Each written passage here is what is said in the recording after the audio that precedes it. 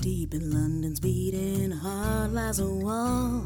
A locked door it be if you know the call. For if the wall steps aside, be not afraid of what you see, 'cause the wizard world is opened up, as has the griffin. Hello, everyone, and welcome to the Shrieking Shack. This is a Harry Potter reread podcast for lapsed fans. I am your host, ZC. And I'm Liz. And Liz, I woke up this morning and I had a little crisis. I was like, oh my god, how has it been a week already since we last recorded? How has time moved this fast? Mm-hmm. And the answer was, it didn't. I just forgot that we recorded on Tuesday earlier this week. Yeah. So it's only been a few days now. It's been a few days. Twilight. Rapid fire Twilight. A lot of Twilight in my life this week. Honestly, I am very okay with that. I'm having a blast reading this book. That's great. You have been mixing in a little bit of other fiction. Some other recently. reading. Because I was really worried about, reading Twilight. It's a little lowbrow, that sort of thing. So it's like, I gotta broaden my horizons. I gotta remember what real literature is like. So I am 95% of the way through the second Maximum Ride novel after completing the first one. Oh, this is so delightful. I've been really enjoying your updates on Maximum Ride, and I figured let's get into it on the pod. Let's clear a little space here.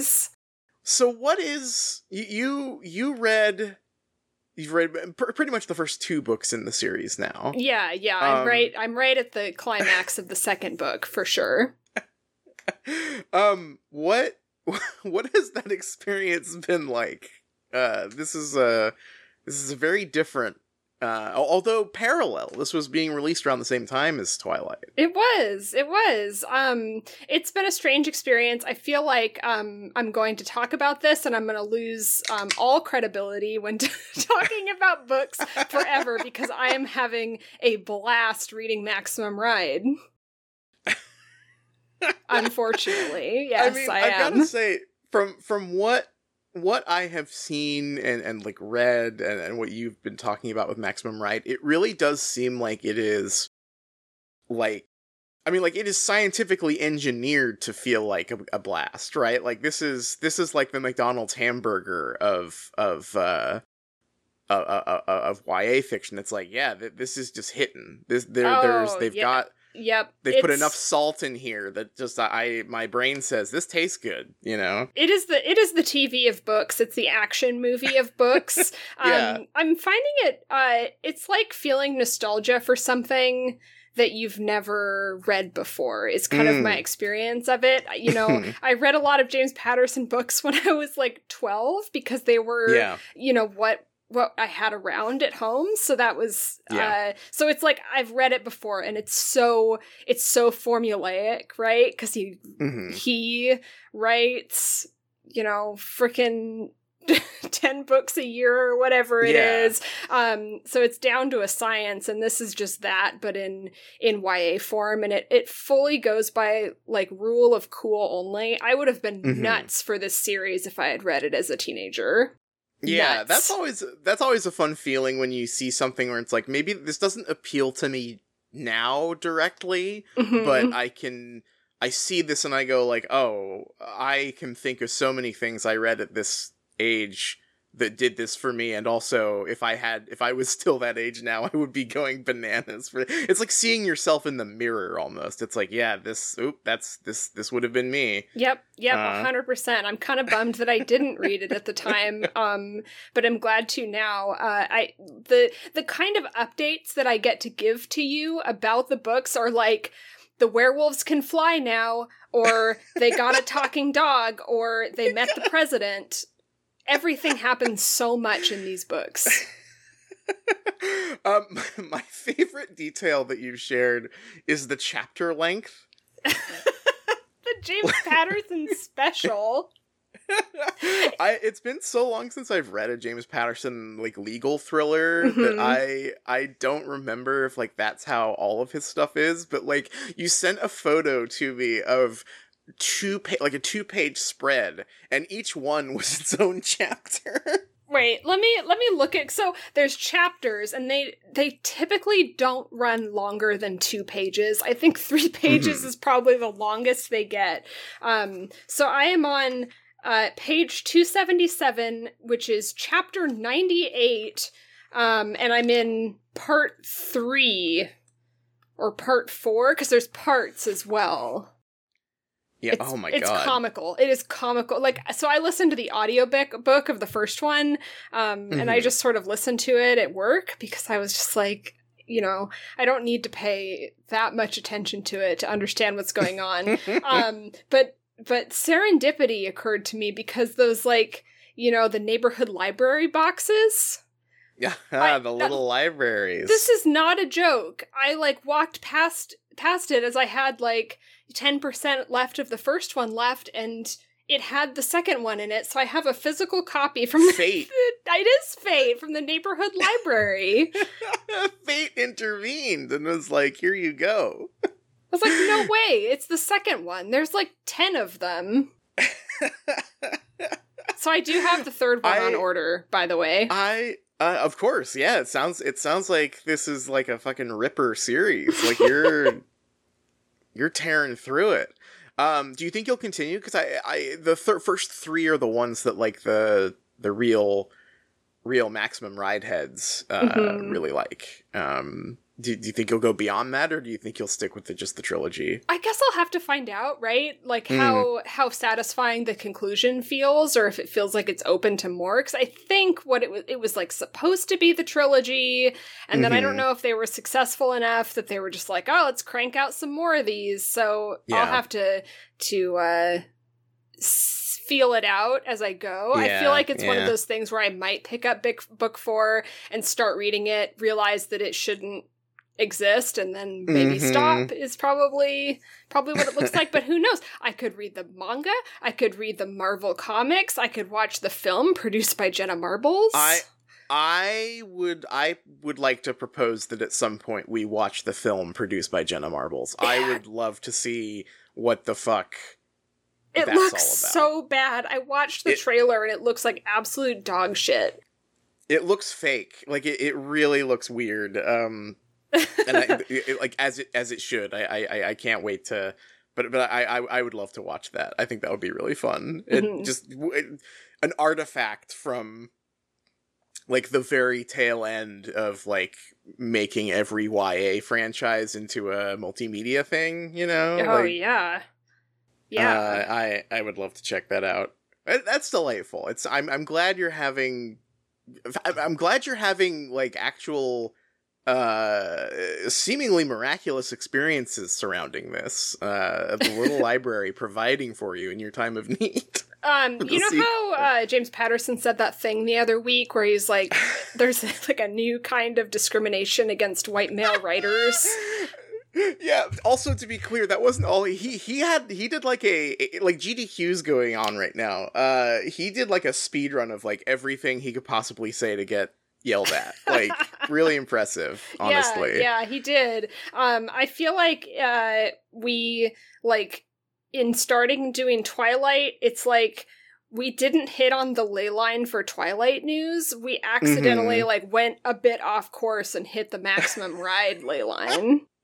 That's true, because it was one of the earlier episodes of the Twilight podcast pivot that we like stumbled into the Maximum Ride fandom stuff, right? Like, right, yeah.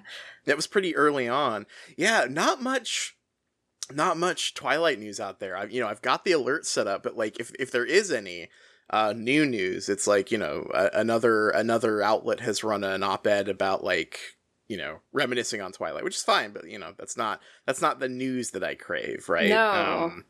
I got really excited because I got an update from like TMZ in my Google alerts. Ooh. It was like Stephanie Meyer dunks on E.L. James, and I was like, oh, finally some red meat here. I can't wait to see what they're arguing about in 2022. Right. But unfortunately, it was just them republishing a thing from, like, 2015 or whatever the 50 Shades movie came out. And I was like, oh, damn it. I was really hoping that this was gonna...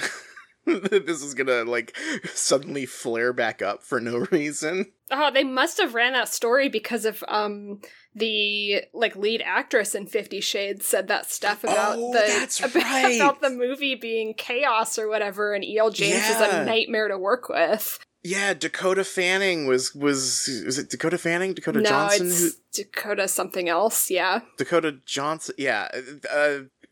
She, like, was like, oh yeah, it was awful working with the author. It's a really funny interview. Like, everyone on that set was great, except there was one demon that we had to contend with. It's so powerful. That's just, like, one of those things that you don't do, right? Like, you don't come out and say that stuff, especially, I mean, maybe you do, 20 years later, but so recent. It's very juicy. I love to see that. It's very good. Was that...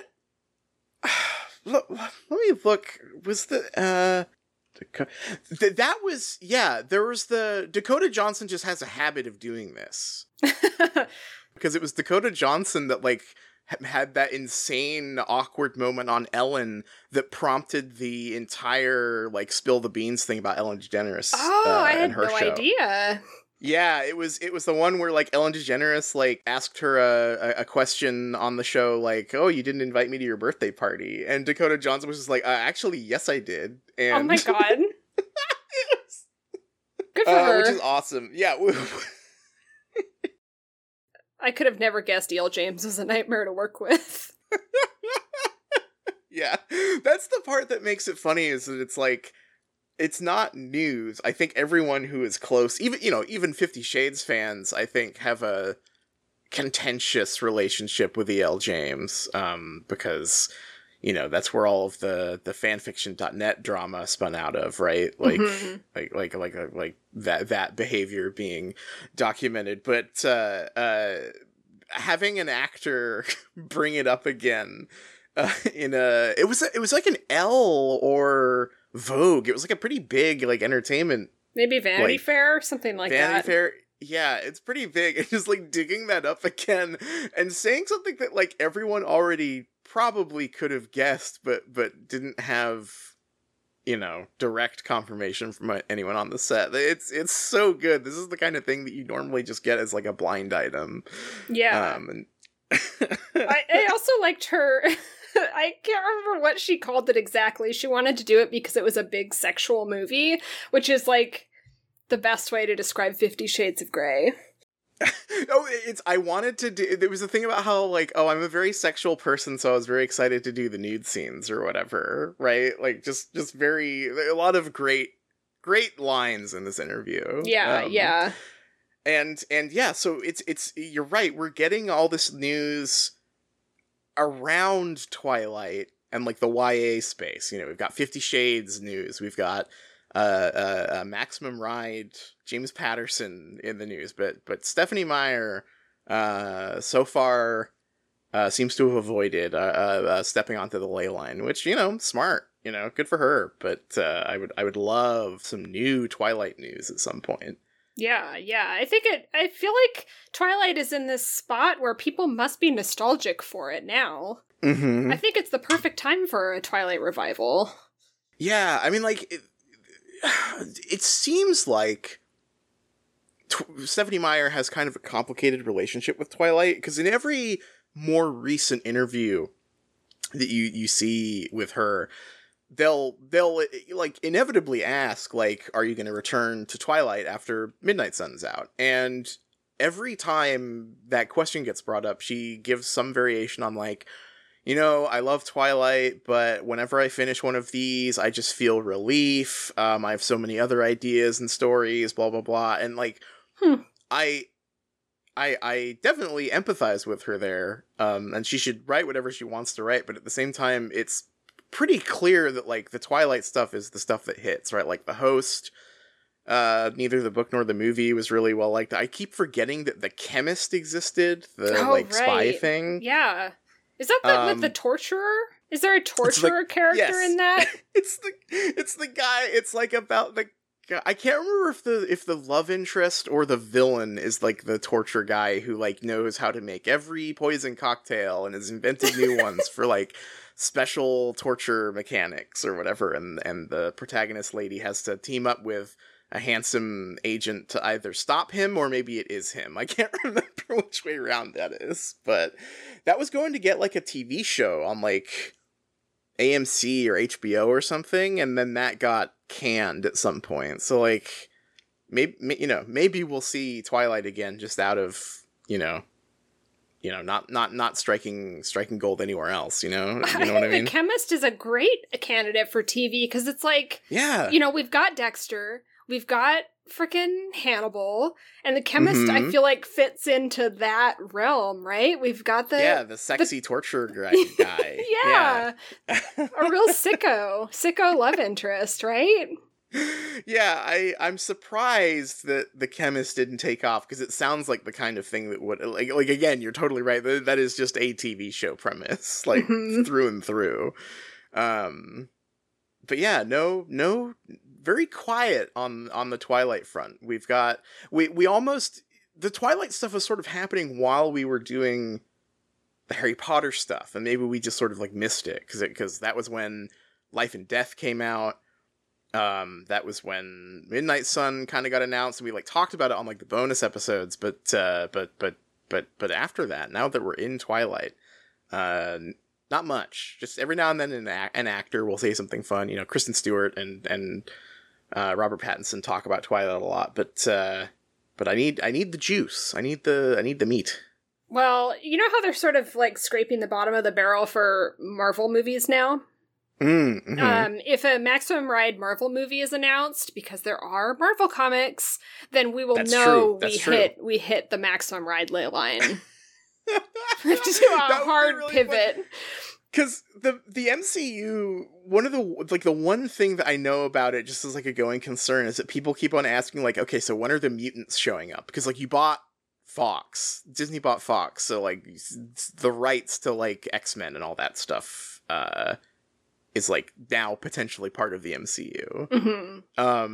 And there was also like the Inhumans show, which was like them trying to do a different strain of mutant character, but like that failed really bad. And it would be really funny if instead of mutants finally showing up in the MCU, everyone was treated to the Maximum Ride story happening. I think that would be good. Yeah, I mean, the books are sort of written from they are written from the perspective of the main character, Max, but it is also sort of the gimmick that she is, like, writing her story down, so it is a very strong voice, like, of hers, and she's sort of like a Buffy style character is how I would describe her, and she's constantly, like, calling herself and the other ones mutant freaks, like, they're... we're bird mutants and all this stuff, so I think it would work really well. Yeah, I think there's room there. Let's get it. That would be the first MCU movie I'd be like really excited to go see in a long time. Just I'd be there opening night, midnight. Yeah, give me the Maximum Ride film. Absolutely. Bring back Jenna Marbles. Give her a second crack at it. She deserves it. Oh.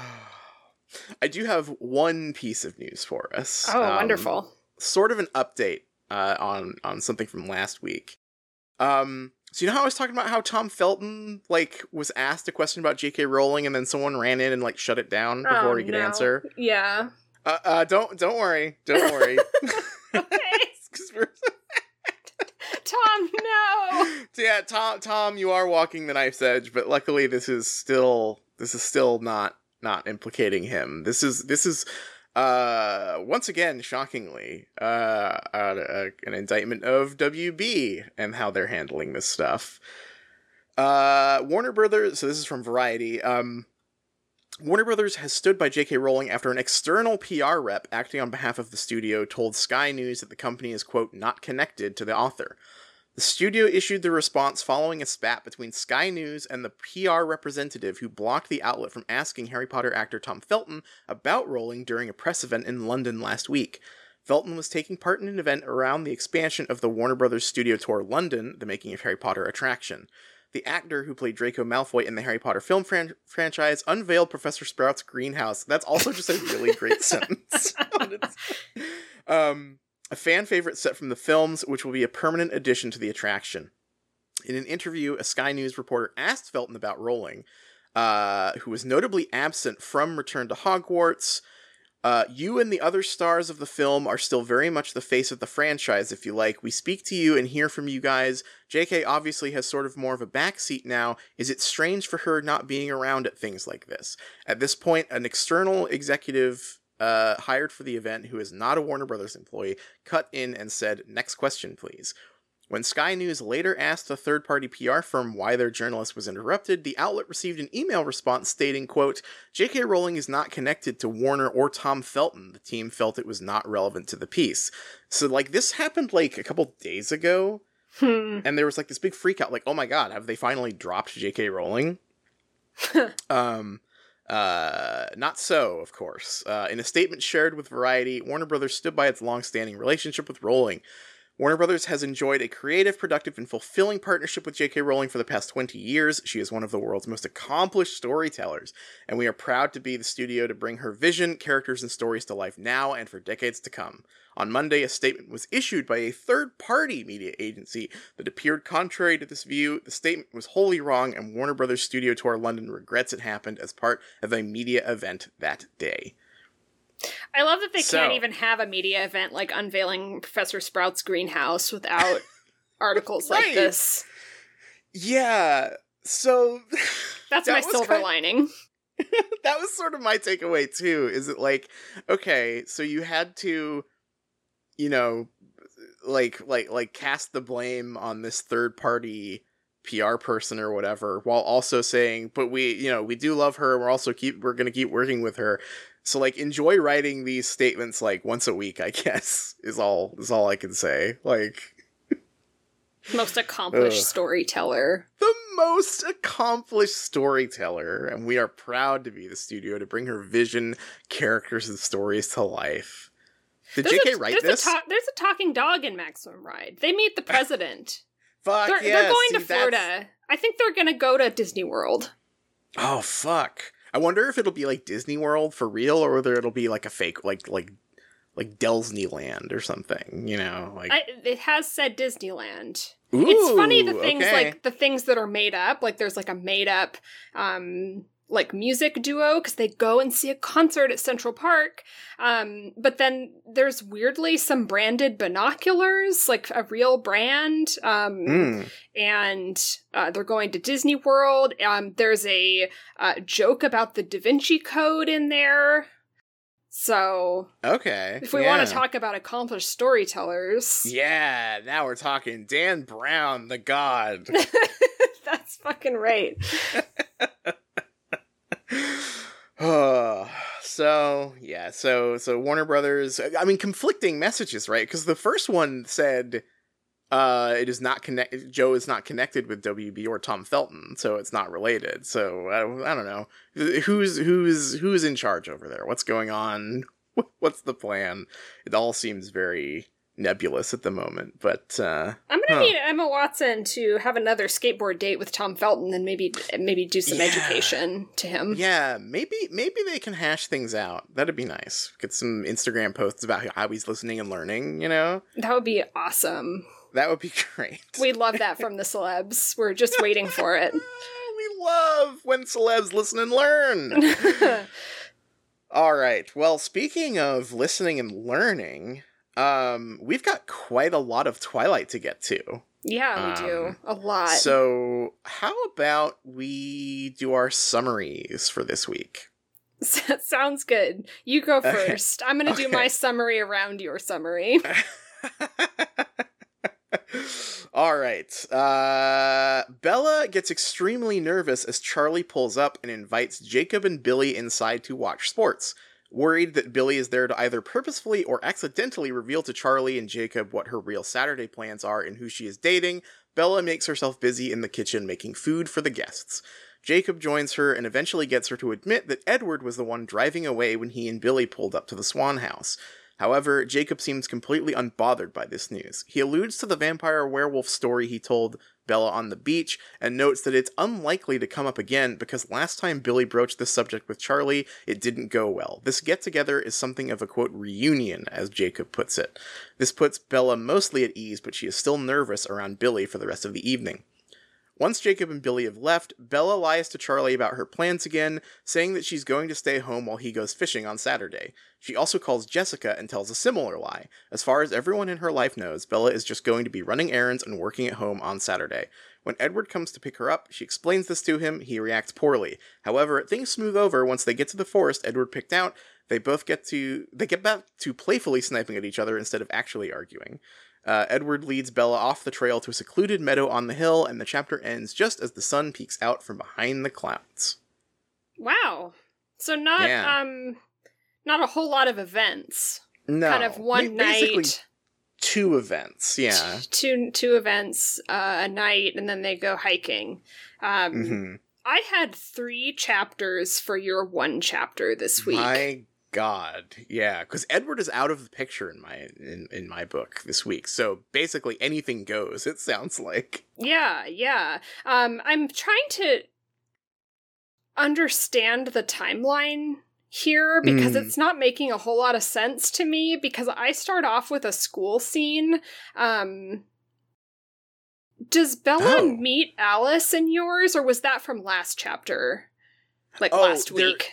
Yes, sorry. I did kind of gloss over. There is a school day, because when Billy and when Billy and Jacob are hanging out with Charlie, it's Thursday night.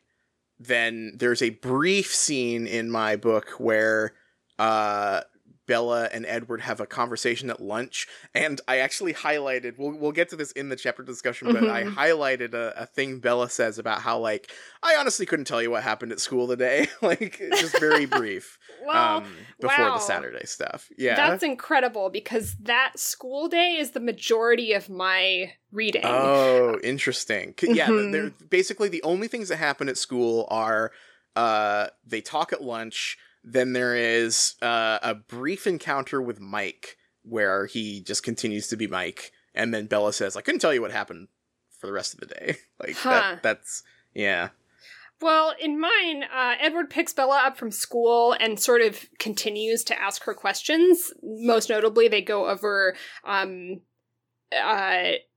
more questions about Bella's mom, and Edward sort of makes some observations about, like, the nature of, like, Bella's, like, caretaking aura that she has. And they also go over Bella's dating history.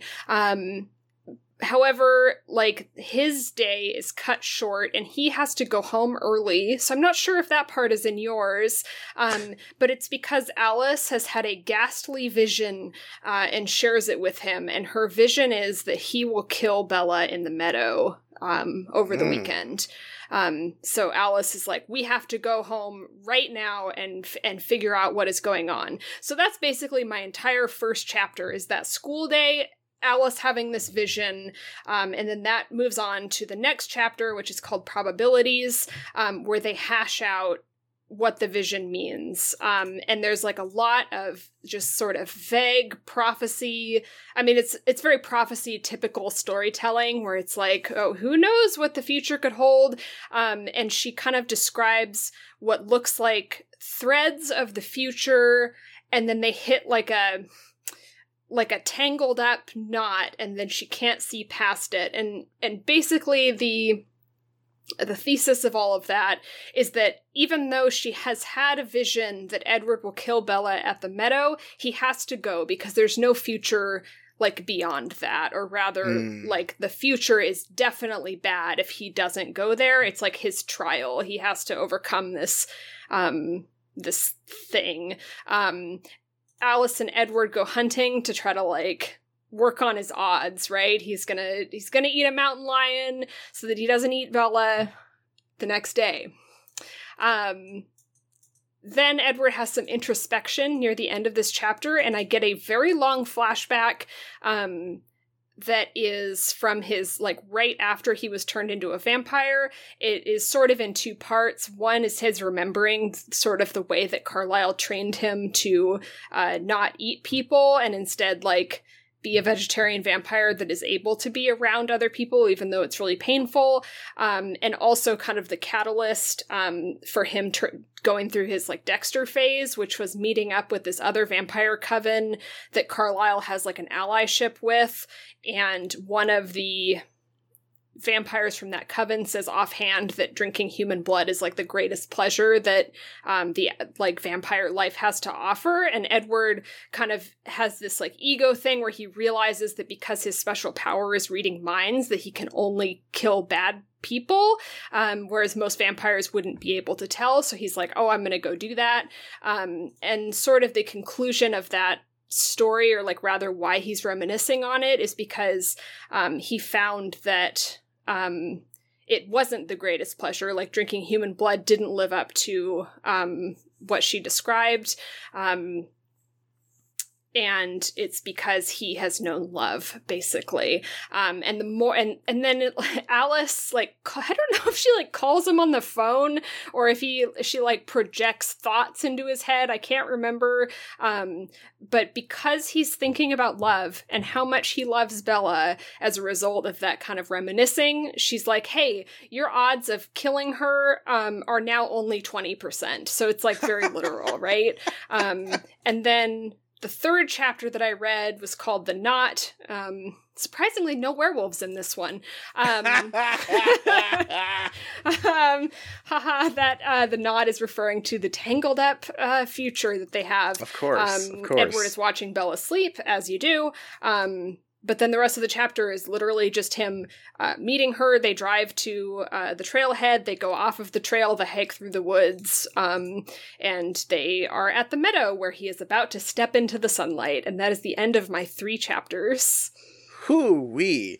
Okay, so I excised a little bit of stuff from mine because I tried to just drill down to what I thought was, like, most essential in my chapter. Mm-hmm. And I completely failed that, I guess. I was picking the stuff that I figured would be, like I think I was guessing what the bulk of your chapter might be. And I assumed it would be, like, Edward eavesdropping on this, like, Billy and Charlie conversation, and then, like, this overhearing her calling Jessica or whatever. I was just like, well, Edward's at school during this like short couple pages, so I don't need to mention this. This will just come up in yours, but no, I guess not. No, mine came completely out of left field. Wow. I honestly, from this, I thought your chapter was going to be about Edward going home early, because that was really, like, the biggest thing that happened was him having this vision revealed to him and him having to get out of school real fast. So that does happen, but it's like this very short exchange. So Edward does pick her up on Friday morning to take her to school. There's, like, one sentence that mentions, like, oh, he asked me about my mom and, like, and so on and so forth, but it's very brief. And then when he gets her to school, he's like, oh shit, I forgot, I actually have got to leave early today. And she goes, oh really? And he goes, yeah, me and Alice are going hunting.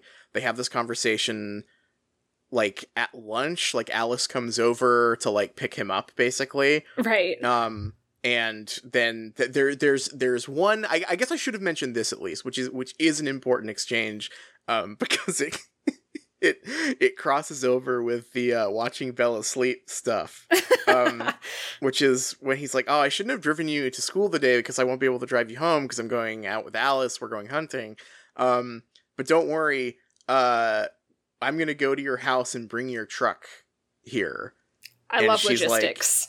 Like, we're just learning. Yeah, we just have this long conversation where he's like, I will go and get your truck. And she's like, oh, okay, like, I don't think you will, but sure, go ahead.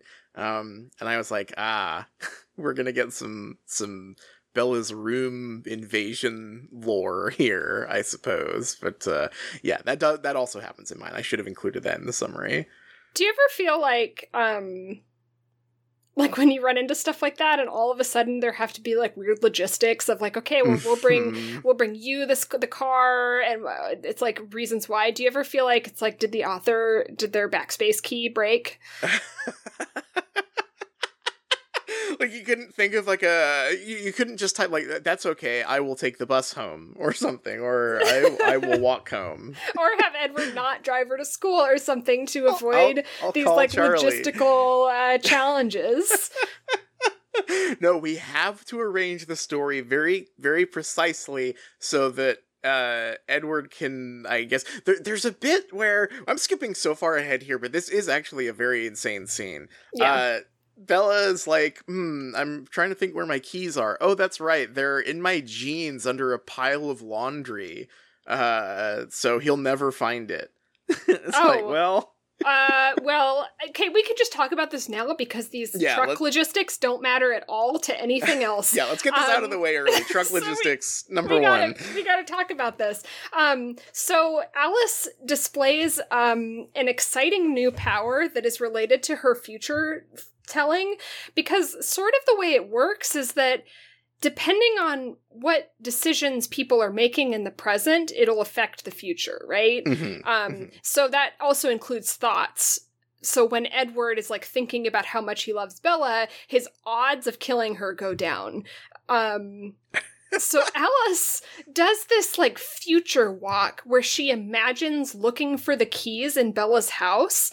And so it gives her a vision of the future of her not finding them. So she goes like procedurally throughout the house looking in a bunch of places so that she can like have a vision of her failing until she has a vision of her finding them. So when she gets to the house, she can go in and find them immediately. Oh. What the okay, speaking of logistics, that is very complicated. It is very complicated. I assumed that it was just going to be like, well, Edward has fucking watched her sleep for the past 3 weeks, so he would just be like, yeah, it's in those jeans that are on the floor. Like, well, I didn't realize Alice would have to get involved with this one. Well, Edward even has the thought, like, this is... There's so much thought that went into all of this. So she does that, but Edward thinks that if she hadn't been around, he still would have been able to find the keys because it's easy enough to smell metal that Bella has been touching. Oh my god, of course, his sense of smell. Why didn't I think of that? But it'll be way faster for Alice to do this weird astral projecting into the future. But there are multiple ways they could achieve this simple task of finding the keys and bringing Bella's truck to her so she can drive home. Well, okay, so they both know that Charlie is like gone for the day because he's a cop, right? Like he's busy. He's doing stuff. I feel like Bella could have just been like, yeah, you can go in my room. Like, you're a vampire. I'm not going to tell the vampire, no, you can't go get my keys. And also, here are the keys. Well, and she even had the thought, like, they won't be able to find them, right? Yeah, okay, well, I highlighted this paragraph because it has a very interesting line in it that I found very indicative of, like, the relationship and the fantasy here. He shook his head. Your truck will be here and the key will be in the ignition, unless you're afraid someone might steal it. He laughed at the thought. All right, I agreed, pursing my lips. I was pretty sure my key was in the pocket of a pair of jeans I wore Wednesday under a pile of clothes in the laundry room. However, if he broke into my house or whatever he was planning, he'd never find it. He seemed to feel the challenge in my consent. He smirked, overconfident. I can't believe that he wasn't even the one to find it. He wasn't even the one to, like, rise to the challenge. It had to be Alice's weird future vision, but he could have if he wanted. Right. Like, I thought this was them doing a little, like, them doing their weird, like, Mr. and Mrs. Smith thing. Like, I thought this was supposed to be, like, a little, like, sexy game of, like, ooh, can you break into my house or not? You know, like... that was kind of the impression I got. It still is. Which instead it kind of is, because another part of this brief scene is that Bella thinks Alice is insanely hot. Nice. So that's great. So I guess maybe it is still a sexy game. It's just that like Alice is doing a sexy tool assisted speed run where she's just like running through every possible location for the keys, and Edward knows where it is and can do the manual speed run, I guess. That seems easier. This is a very tangled web of plotting to line out for how Bella gets home after school on Friday. It's a school. Take the bus. It could like, oh, Jessica will give me a ride home. Right. Oh, have Charlie pick me up. Oh, I'll have to ride with Mike Newton. That'll be awkward. Oh, well, you know. Oh, and then Edward could get super mad and be like, that's so sexy. There's so many ways that this could have not had to revolve around not just one, apparently, but like 3 separate ideas in each character's mind about how they're going to get Bella's truck to the school so she can drive home. And none of it matters.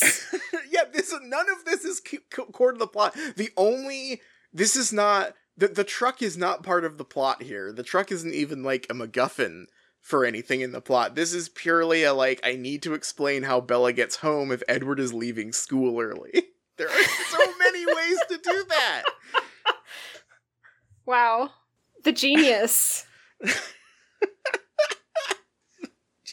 Truly incrediable stuff. Okay, so that's what was absent from my summary. I did forget to include that, but I think that is reasonable. Because it doesn't matter. How does Bella get home? I don't care. She gets home. It's school. Who doesn't matter. She got home. Oh well. Oh, okay. Let's rewind a bit and start at the top. Mm-hmm. So this scene of Billy Black and Jacob Black arriving at Charlie's house, and Bella being insanely anxious the whole time and worried that she's going to get busted for she kind of waffles between worrying like sort of like a fun kind of like teenage like angst, like, oh, I don't want to talk about my boyfriend with my dad type stuff, right? Sure. And also like this sort of more existential, like, oh, I hope that vampires and werewolves in the treaty don't come up, which is it's a fun dynamic here. And Jacob gets a lot to do in this scene. Jacob is so much fun. I am enjoying Jacob whenever he is in the picture. He is he unlike Edward, Jacob just like gets to the point of every conversation in a way that like just completely disarms Bella's like sarcasm machine. You know what I mean? Like he is not like it's fun reading Edward and Bella sort of like verbally sparring because neither of them will ever say what they mean at any given time. But Jacob, so far, it just seems like he is saying exactly what he means and asking the questions he wants to ask, like, flat out each time. And that definitely kind of knocks Bella off balance in a way that's fun to read. Does Jacob get to do anything other than exposit this chapter? Or is it mostly him doing exposition? Well, it's weird. It's not quite that he is doing the expositing. He does a little bit, but, it feels more like he is sort of there as a means to get Bella to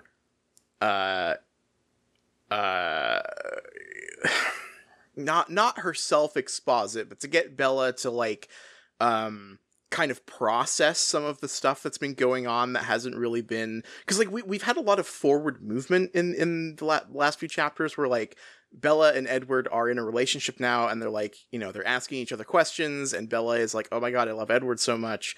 But she hasn't really been like chewing on like the vampire stuff or the werewolf stuff or the like the fact that she is lying to her dad a lot in these chapters. Like Jacob is just sort of seems like he's prodding her to like think about that stuff here. And And it does still end up feeling pretty much just as mechanical, unfortunately, as if he was just expositing, but he is there to prompt her to get the story moving, I guess. In this scene. Yeah. Is Edward listening in on this stuff, by the way? Because he like disappears, right, in at the end of the last chapter.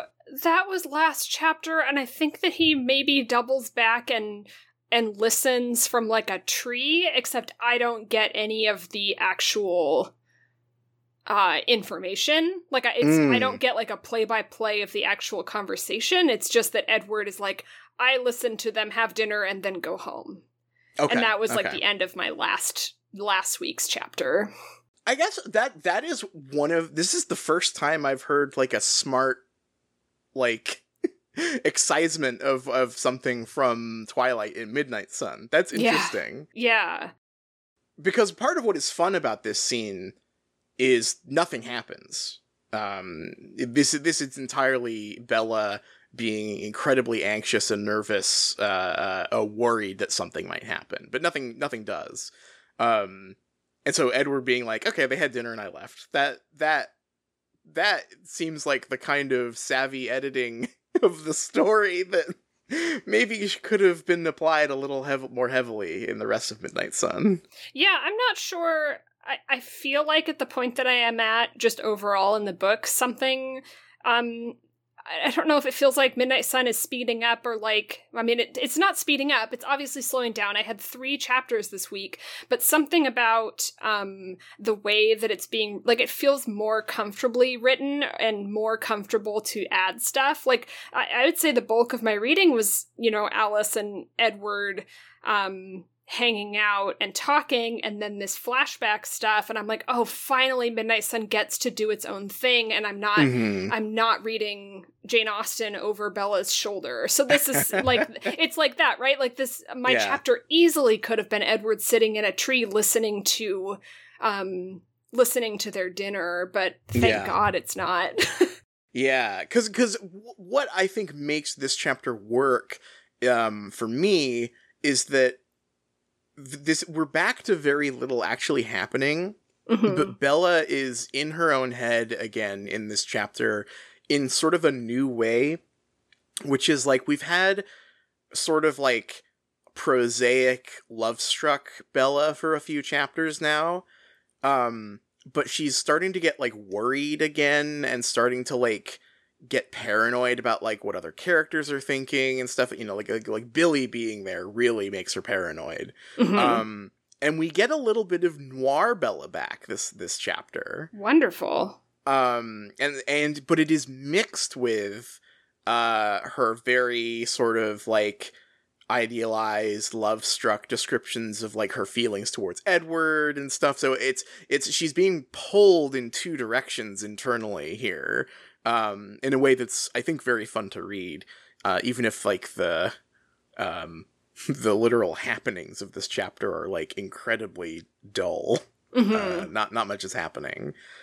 I was surprised that, like, the chapter ended up, like Billy and Jacob showing up, I was like, surely sparks are about to fly in some manner, but instead it's, like, Charlie and Billy hang out watching sports, and Jacob's like, oh yeah, he's not going to bring up the werewolf thing, and then they leave. Like, are there any clues from their? Because I know that they're like literally talking about werewolves, right? Like the legends and things like that. But are there any clues from their behavior that they might be werewolves? Not a drop. If there is, I missed it. Like, it is very much like Bella is worried about Billy because she finds his expressions inscrutable, and she keeps worrying like, oh my god, he's looking right at me. He knows exactly what's going on. I'm fucked.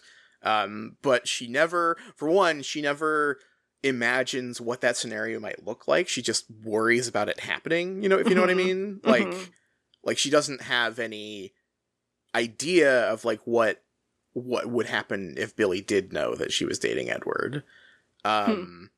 And the other aspect is that Jacob is like, oh yeah, the last time Billy said anything about that stuff to Charlie, they sort of like stopped talking for a while. So this is a weird, this is kind of like a nice thing to see these two dudes like hanging out again. That's sort of the extent of it. There's no hints, no anything. Although I guess knowing that Jacob is a werewolf, right? There is a line where, while they're talking about Billy and Charlie not really talking for a while after Billy last brought up the treaty or whatever, they talk about it very vaguely. Like I don't actually know. Jacob does not say what it is exactly that Billy brought up to Charlie. He just mentions that, like, oh yeah, last time he brought this up, they didn't talk for a while. But he has this aside where he's like, superstitious old man or whatever. And I don't like, I've never read this series, right? I just know that Jacob is a werewolf, and I'm like, right.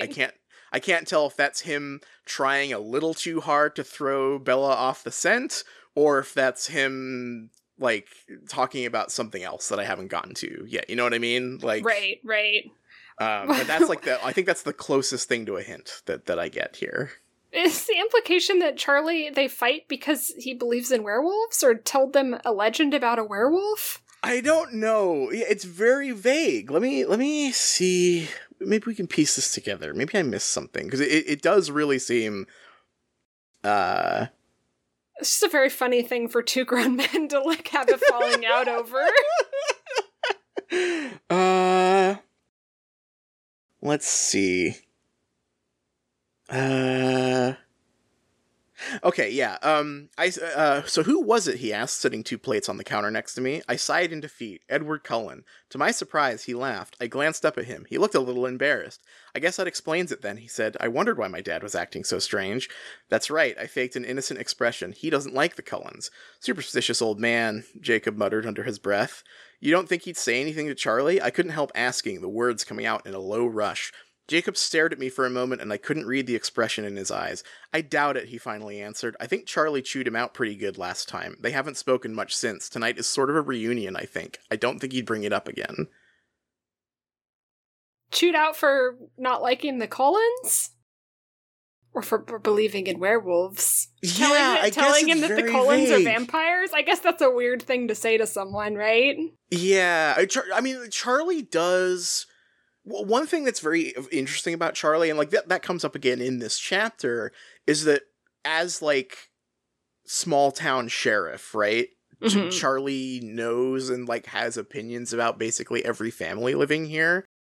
And so I guess there's maybe an implication that like, oh, if it was just Billy saying like, oh, like I don't trust the Cullens or whatever, we know that Charlie likes the Cullens. He's like, oh, Carlisle is like the best doctor in town or whatever. Yeah. Right? Like, good upstanding doctor man. Yeah, so it could purely just be that maybe they've had a falling out over not liking the Cullens, which, as you say, would be kind of a weird thing for 2 adult men to have a falling out over.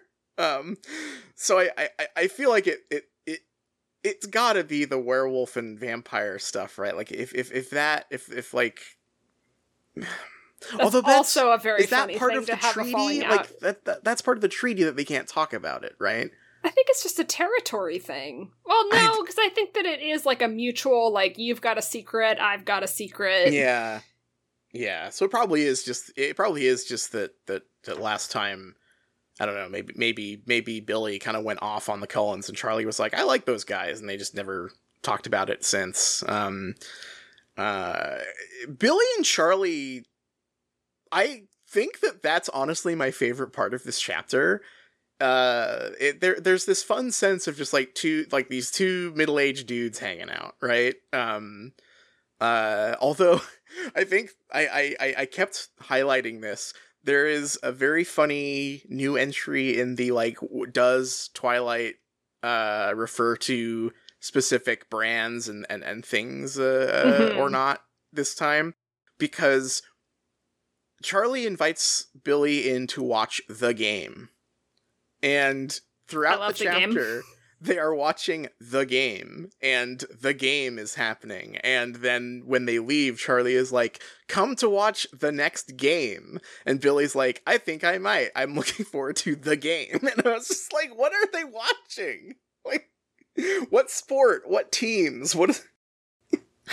You can tell what, I don't know. It's similar to the car stuff, right? It's like, you can tell that, like, maybe Stephanie Meyer didn't feel like researching this, or didn't have anyone around suggesting, like, oh, you know, like 2004 Washington, around this time these teams would have been playing, right? That could have been very characterful, though. Yeah. That's yeah, like exactly. one of those things, right? Like, the cars aren't, to me. I guess, like, they, a little bit, right? Like, I'll give, like, yes, Rosalie drives a shiny red BMW is, like, okay, that has a little bit of character. But I think that, like, having them, like, if they're watching college football, that's, I mean, that could be characterful. Are they, like, rooting for the same team? Is it the local team? Are they watching basketball? Like, I don't know. Yeah, no, exactly. Because the thing is, the cars are that, sort of, but they're so fantastical, right? Because it's like cars that 99% of the people reading the story will never be able to afford, right? Whereas, like, the sports thing is so universal. Like, if it's, you know, two middle-aged guys in Washington State, like, yeah, they will probably have some opinions about sports and specific teams they follow and players they like. And, like, you don't have to be that into sports to dig into that. That's the kind of thing you can do with, like, research or talking to people or whatever. Right. Are they watching the Mariners lose? Like, that's characterful. Yeah. Are they watching the Seahawks lose? It's just, yeah, that's a more universal experience, in the same way that, like, some of the school stuff that has felt weirdly absent has been felt like a missed opportunity, right? It's like, yeah, like, this is not being like, oh, I love brands or whatever, but if you're writing a story about teenagers in high school, like, you're inundated with pop culture, you have an opinion on it. Right. And specific things you like and dislike. And similarly, I feel like sports is just such a universal thing. If you are telling me these two men are watching sports together, that's so ripe for characterization stuff that's just sort of absent here. Yeah, and it's funny, because, you know, Twilight seems to have less, and I know that this isn't in reference to the sports that they're watching, but when Edward and Bella are having the, like, conversation in my book about, like, Bella's mom and Bella's dating history and all this stuff, they briefly talk about college and like, what college Bella wants to go to, and Edward cracks a joke about Washington State University and, like, her not wanting to be a cougar. So I'm like... I don't know. And, like, I know that's not, like, I mean, it is, like, they could be watching college football, right? So it's interesting, the stuff that makes it into Midnight Sun versus watching the game in Twilight. Yeah. Like, the same thing happened last week with the movies and like, music and stuff they were talking about, right? Where, honestly, it felt like such a breath of fresh air hearing that your chapter got into the specifics of that stuff. That happened again this chapter because when they're driving to the meadow, if I remember right, this is where this is. Maybe it's when they're waiting for Alice to finish talking to them about getting the keys or whatever. But Edward is like, I couldn't stand another to finish watching that dreadful movie we were watching in biology. But he doesn't say what movie or what he didn't like about it. He's just like, oh, that movie, you know? That bad movie we were watching. Yeah, and, like, knowing it's Lorenzo's Oil, you know, it's like, oh, it's like a saccharine 90s biopic, right? It's like, okay, yeah, no, I get why Edward doesn't like this, right? But just like saying, oh, that movie, I had such a bad time watching that movie. It's like, why bother? Don't put that in there. Like, I need details. Right. The game thing was very funny to me. I was really excited to sort of, like, learn some Charlie lore. We know he likes baseball. We know he likes basketball. I assume he likes football, but I don't know. Like, I I would love to know, you know, what his local sports opinions are. Right. He goes fishing. He goes fishing. He goes fishing with the boys from the station. Again, just stuff that like I really appreciate. I like that's the kind of character stuff that I love just generally, right? Like I love hearing what characters are like in their, like, you know, when they're not being that character. You know what I mean? Like, yeah. Like that's such a good way to build character. And I get really excited every time that kind of thing comes up in Twilight, because I'm like, ooh, yes, tell me, yeah, what does Charlie do with the boys? You know, like what's their routine? What are they going camping and fishing? Or are they just going fishing? Like let me know what are they fishing for? What is he like? Has he ever caught a big one? I just have so many questions that never get alluded to that I always end up a little just a tinge disappointed, because I want to know that stuff. Yeah, I'm so fascinated by Charlie's character in that Edward. Again, this is skipping ahead, but on the day of the hike, Edward is like reading Charlie's mind as he's like going fishing and like what his thoughts are. Except Edward can't really read his mind. All he can get is like the general impressions and stuff. So he's like, oh, Charlie seems a little bit like sad that Bella's sleeping in and he won't say goodbye, and maybe feeling a little bit guilty that he's going to be away all day. But the way Edward always ends it is like, oh, I wonder why I can't read his mind. Oh, well.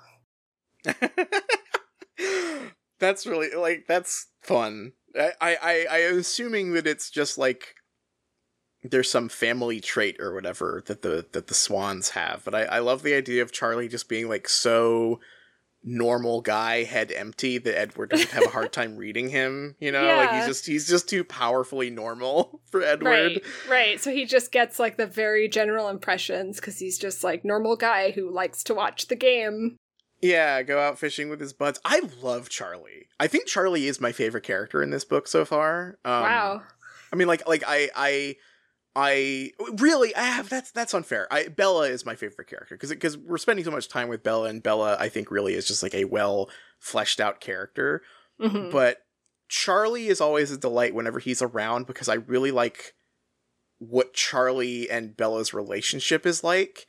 There's a moment in this because there is a moment where he seems like a little worried, and he's like, you know, should I cancel my fishing trip if you're not going? Like, do you want to hang out on Saturday? And there's this moment where he says, oh yeah, he muttered. Then he smiled at me apologetically. So I guess it's good you'll be gone Saturday. I've made plans to go fishing with the guys from the station. The weather's supposed to be real warm, but if you wanted to put off your trip till someone who could go with you, I'd stay home. I know I leave you alone here too much. Dad, you're doing a great job, I smiled, hoping my relief didn't show. I've never minded being alone. I'm too much like you. Like, there's a really fun, kind of bittersweet relationship between these two that I think is really good. Like, That's cute. They clearly love each other, right? But they're comfortable at a distance. You know what I mean? In a way that's very interesting. And, like, I think rare to see that sort of portrayed positively as a relationship in her life, right? Like, you know, and like, it's sweet that Charlie sort of has maybe like a little bit of guilt about it, but there's this, I don't know, sort of like I see where like hardened noir Bella comes from every time Charlie is around, right? Where it's like he does love her, but they have been sort of quietly apart for so long that it's like that's just how it's gonna be. You know what I mean? Like, mm-hmm. like that's just how the relationship is.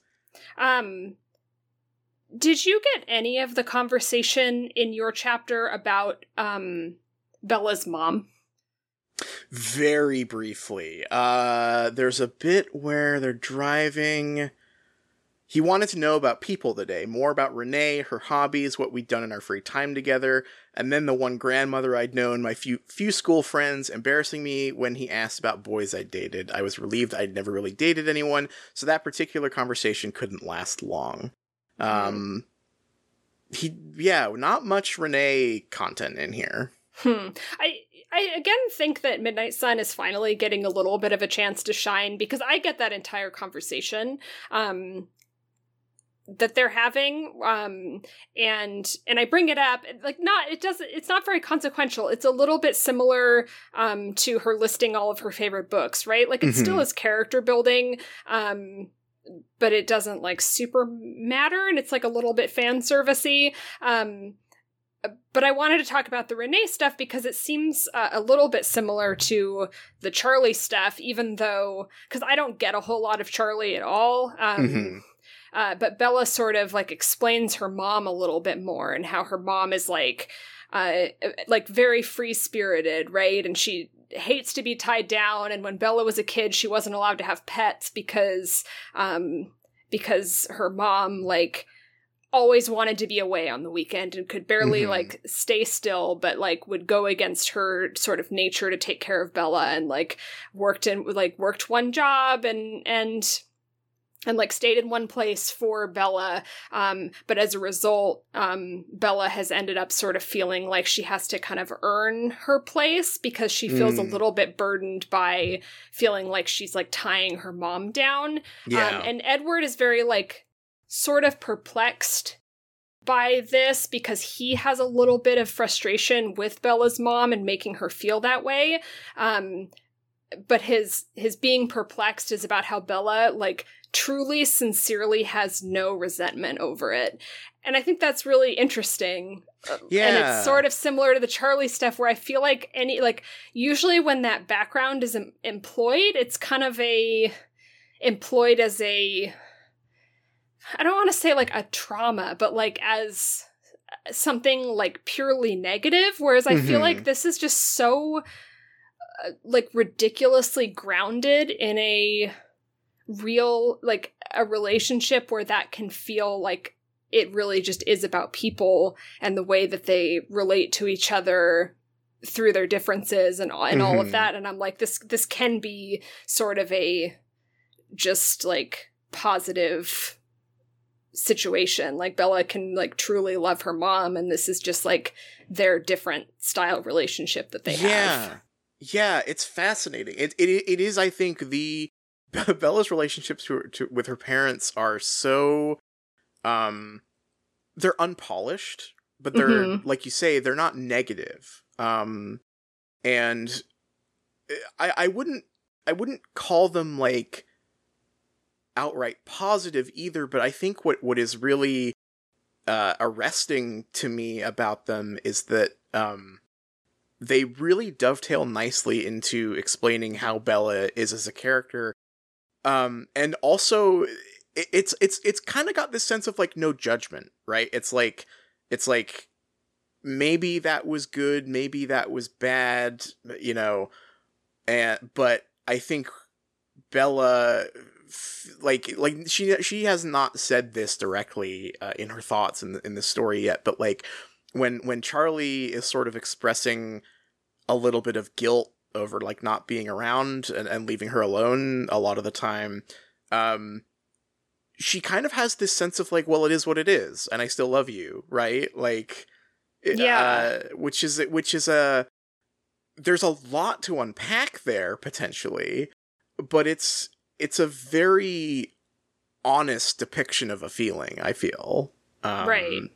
And very interesting. I think you're right on. Like, it's the no judgment thing is like, seems really true about this, and it not really saying good or bad, but it just is, right? And that is often times how relationships are. Yeah. It's not portraying this as some great trauma in Bella's past, nor is it saying that like this was a good relationship. It's just saying that like this is the way things are, and Bella loves them, and I find that fascinating because I think you can draw a pretty direct line between those behaviors and relationships and the way that Bella herself behaves and interacts with people in the world, right? But it's like it's never delivered like that's like a twist surprise about her home life or whatever, or like this is the key to like why she is this way and that's good or bad, right? It's purely just to like, these are what my relationships are like, and this is where I am, and I have dealt with it. I have processed this, or I'm in the process of processing it, right? But it is what it is, you know? Like, I love my family, and this is what my relationship to them has been. Yeah. Sometimes these books just, like, hit that vein of honesty that's very magnetic, I think. Yeah, I truly really appreciate Bella's character. If there is one thing that I will hold up from this book and say, I fully disagree with the criticism that it got at the time about is I think that Bella is just a good character, and a lot of that, as we have talked about before, might just be that it's sort of like autobiographical, like Stephenie Meyer stuff coming through. But nonetheless, I think she is a really, really interesting character to read, and like just really well realized, and this is a big part of it. For whatever is like autobiographical, I think people don't give enough credit about how hard that is to do anyway, right? To be honest in an autobiographical way is like a challenging and worthy thing to do. Yeah, absolutely. To be able to pour yourself into a character, even if it is just yourself, right? I think that is a skill, and like that is a not only a skill, but it is brave is the wrong word, but it's like you make yourself vulnerable doing that, right? I think that if anything hits in this book, it is Bella as a character. I think she's just very, very well put together. Yeah, I agree. We're sort of like done with like the first half of my chapter, and we're in the like Edward space now. So tell me about Edward's flashback.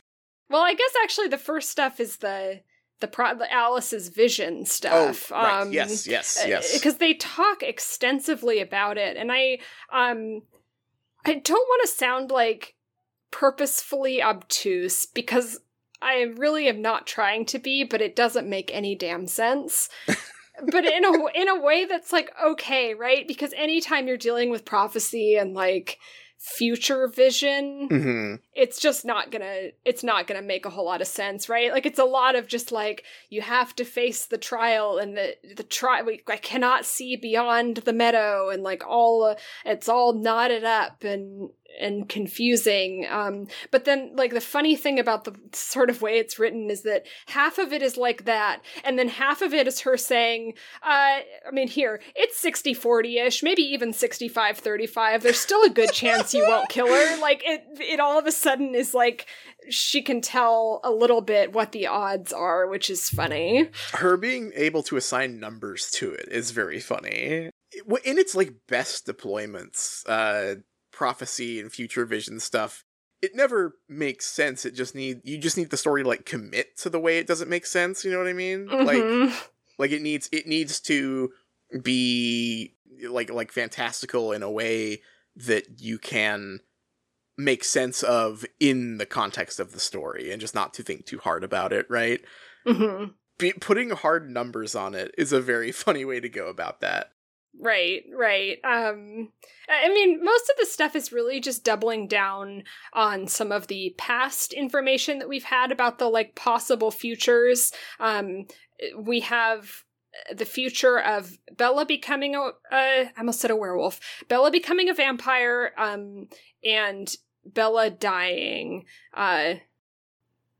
dead. And both of these futures are like intolerable to Edward. He thinks these are just like the worst things possible. So I guess I will say like the new information that we get is that Alice reveals one of her visions that she has been like sort of sitting on and didn't reveal to Edward, is that he can't run away, because if he ran away and like when he tried to before or thought about it, he would have come back to hunt Bella, because if his love isn't there, then he will just like have the like primal like, ooh, you smell so good thing, right. And he won't be able to like deal with that. So he's like extremely tortured by this. He's tortured by all the possible futures. And then the big thing is like he has to go to the meadow, even though he might kill her there, because otherwise like he will definitely kill her or something. I swear I'm not trying to be dumb on purpose. It really is just like completely absurd. And then eventually it just comes down to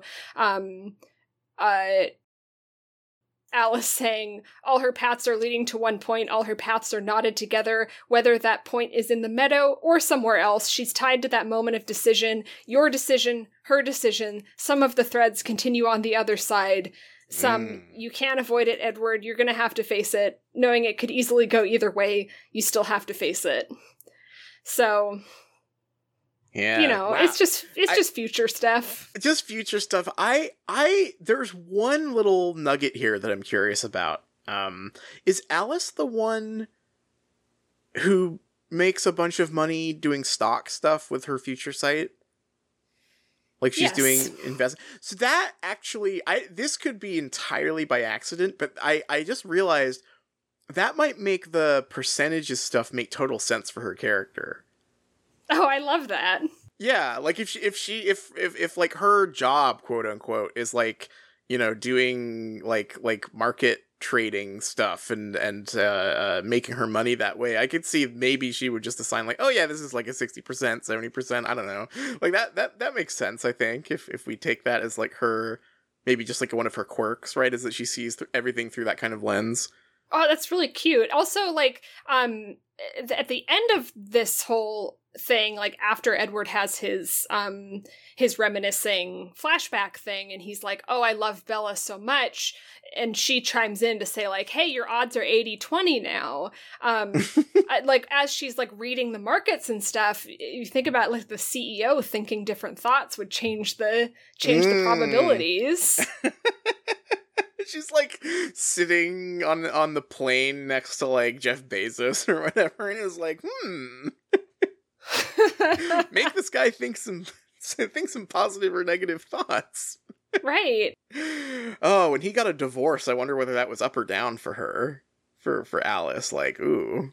Right, or like Elon, she's like, uh-oh, he's thinking about tweeting again. The odds are 60-40. They were 80-20. Oh, fuck, he just remembered Grimes. I gotta sell. This is bad. Right, that's hilarious. Yeah. I love that for her. Yeah. A weird power to have, but I go for it, Alice, I guess. But yeah, that sort of does make the percentages thing make sense in my head a little bit, at least. It's silly. It's very silly. Where does this conversation take place? Where are they having this chat? Is this while they're hunting in the woods? Legitimately, I have no idea. They might be in the car, because they go... Mm-hmm. Maybe they go home first. They might... Setting is not the strength of this chapter until they're actually hunting, so I legitimately have no clue. It doesn't matter. Yeah. Long story short. I was asking just because I feel like that's an interesting parallel with my chapter where Bella... It's really funny. The thing that we were sort of talking about last week with how the sort of nebulous setting ended up working for that one chapter just because of like it sort of like spoke to Bella's headspace, right? Mm-hmm. It's very funny that happened on purpose in this chapter. I found the quote that I was talking about the school day.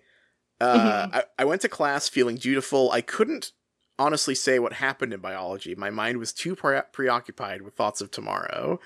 And it's fun hearing that purposefully in my chapter, but it sounds like it was sort of not on purpose in yours, right? Like, yeah. Oh, I think they are literally just having this conversation in the car on the way to the national park.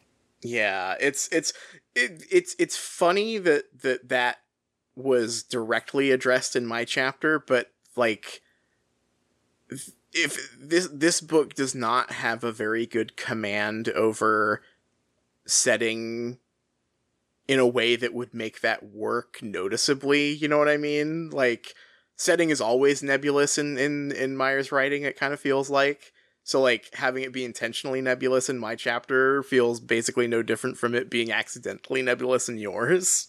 Yeah, mine just feels like a mistake, though. Like, I can think of even a car conversation, I think, has a tone, right? Yeah. Like, if you're talking in a car, it can be really like tense and feel a little claustrophobic or any of those things, but it just doesn't employ any of it, right? Like when you asked me, I legitimately had no idea where they were having this conversation. Because like the tenor of the conversation can often tell you where it's being held or like what kind of setting it's being held in, right? Right. I mean, I think a car conversation is it has a vibe, right? Or totally. It can have several different kinds of vibes. Or even if they had gone to the park and were just sitting outside before they were hunting, that could have a vibe. But this just has not. It's nothing. It's a conversation that had to happen, and it feels like just a lapse in thinking about where they are. Yeah, setting is important for that kind of thing. Like car conversation vibes, depending on who it's between and what it's about and like what the mood is like, can be very different from that same conversation topic happening at a bar or like in the park, like you were saying, right? Like, because fundamentally in a car, like one person has to be focused on something, right? And not only that, they have the power to fuck that up, right? Like, and so depending on the relationships, depending on the context, it's like, I feel like a well-written car conversation, you would be able to tell it was in a car, even if it never said that explicitly, right? Right. Like that dynamic should come through in the dialogue. And that seems like maybe a weakness in both Twilight and Midnight Sun, is that sometimes these conversations sort of seem like they are completely disconnected from where they're happening. Yeah, it just seems unconsidered a lot of the time. Yeah, which is too bad, because I think that so much of the dialogue is quite strong, but like every now and then you just get this conversation where it's like, I don't know where the fuck this is happening or why or when, it just is happening. I oftentimes forget to think about where or when or what because it's just like the longest conversation with even longer out of just sort of in a void brooding, I suppose. Yes, void is a very good way to put it. These conversations almost feel like they were written as conversations first sometimes, and then plopped into the story where they needed to go to. Because like that's stuff that like makes the truck logistics thing make a lot of sense, right? Where it's like the setting often feels like it came up later, and so things like the truck logistics have to be inserted to sort of make that stuff fit together. You know what I mean? Yeah. Yeah. Like who knows how it was written originally, but that's just sort of the vibe. Like this, the setting and the conversation can often feel very disjointed in these books. Absolutely. I did sort of miss, like, I think this is a little interesting, and probably the most interesting thing about this, like, future sight stuff, which is that one of like the most improbable future that Alice finally sees is of Edward and Bella years later, with Bella still being a human, where they're like together, happy family, but Bella is like an adult and has not been turned and stuff, and Alice is just like, this future is so sketchy, like it's barely there, but it is there, and it's sort of what Edward holds on to. It's like his anchor, and he's like, okay, this is the only future that is tolerable to me, which I think is sort of fascinating reading this and knowing that this book was written for people who know that that isn't going to happen, right? Yeah. I guess that is sort of like creating some tragedy that might have been like, because that's already the tragedy of Twilight, right? Is that this is going to end in a certain type of way, no matter what. But having him explicitly told, like, well, this is unlikely, but it is something that could happen, and holding on to that is at least something for him to think about, right? Like that's a drive for him as a protagonist. That's a protagonist thing for him to think about. Yeah, and then Alice has this line, like, after he's like, okay, there is hope, or whatever it is, and Alice is just like, okay, but is that what you want, or is that what you want, or is it what she or is it what she wants, or is it what you want, basically? Which is, like, obviously keeping the door open to what actually happens, where it's like Bella does want to be a vampire. She doesn't want to stay human. Right. God, that's fucking cool. That's cool, right? Bella. Yeah. Right, I know. She's it right is on the cool. money. She's right. She's fucking right. I mean, Alice is right. It would be pretty sketchy if Edward stayed the same age and Bella got old, right? It is sketchy, yeah. It's a little sketchy. That's what she meant, but just not. This not one's like super sketch, Edward. No, Edward, this is sketch. Don't do that. This is a little sus. This is not going to work out.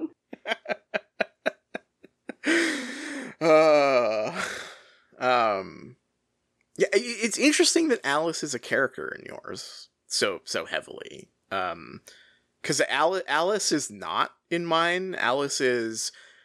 I mean, we get a lot of bisexual Bella this chapter. Wonderful. In mine, she is ogling Alice and talking about how Alice is so beautiful and so impossibly pretty, and how she's almost as pretty as Edward. And there's a moment where Alice does like talk to her briefly. She's like, "Oh, like, hi, nice to meet you," or whatever, and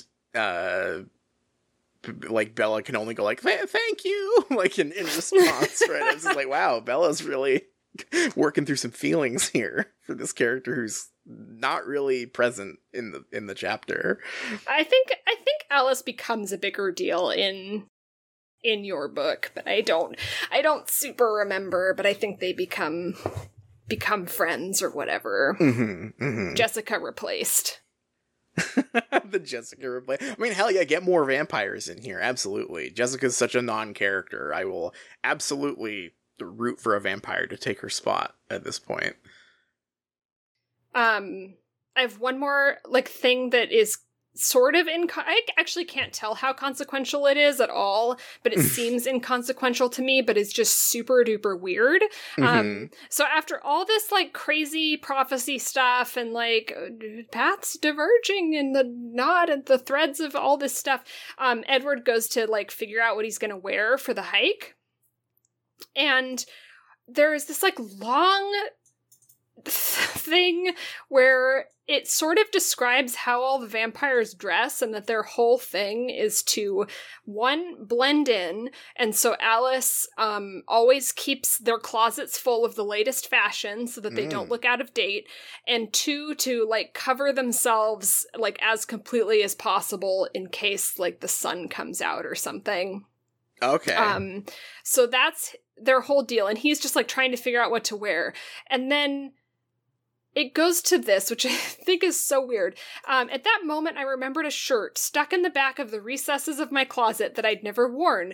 The shirt was an anomaly. Usually Alice wouldn't get us anything that she couldn't see us wearing, and that means that she is like using her secret, like future vision to see them wearing things. Typically, she was quite strict in following the letter of the law. I recalled the afternoon 2 years ago when I'd first seen the shirt hanging with a new lot of Alice's acquisitions tacked on in the very back, as if she knew it was all wrong. "What's this for?" I asked her. She'd shrugged. "I don't know. It looked nice on the model." There hadn't been anything hidden in her thoughts. She seemed as confused as I was by the impulsive purchase, and yet she hadn't let me throw the shirt away either. "You never know," she'd insisted. "You might want it someday."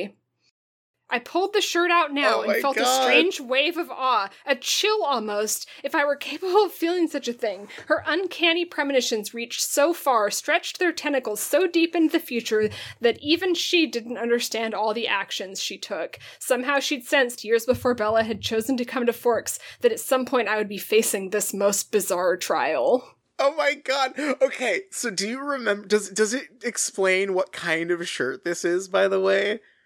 White like, cotton shirt. Okay, so no, it does not, is the answer. Let me find the description of the shirt in my book, because it is very funny. His white shirt was sleeveless, and he wore it unbuttoned. so that the smooth white skin of his throat flowed uninterrupted over the marble contours of his chest. He's wearing like a fucking pirate shirt. He's wearing the fucking puffy Seinfeld shirt. Like, oh my God. Sleeveless, unbuttoned shirt.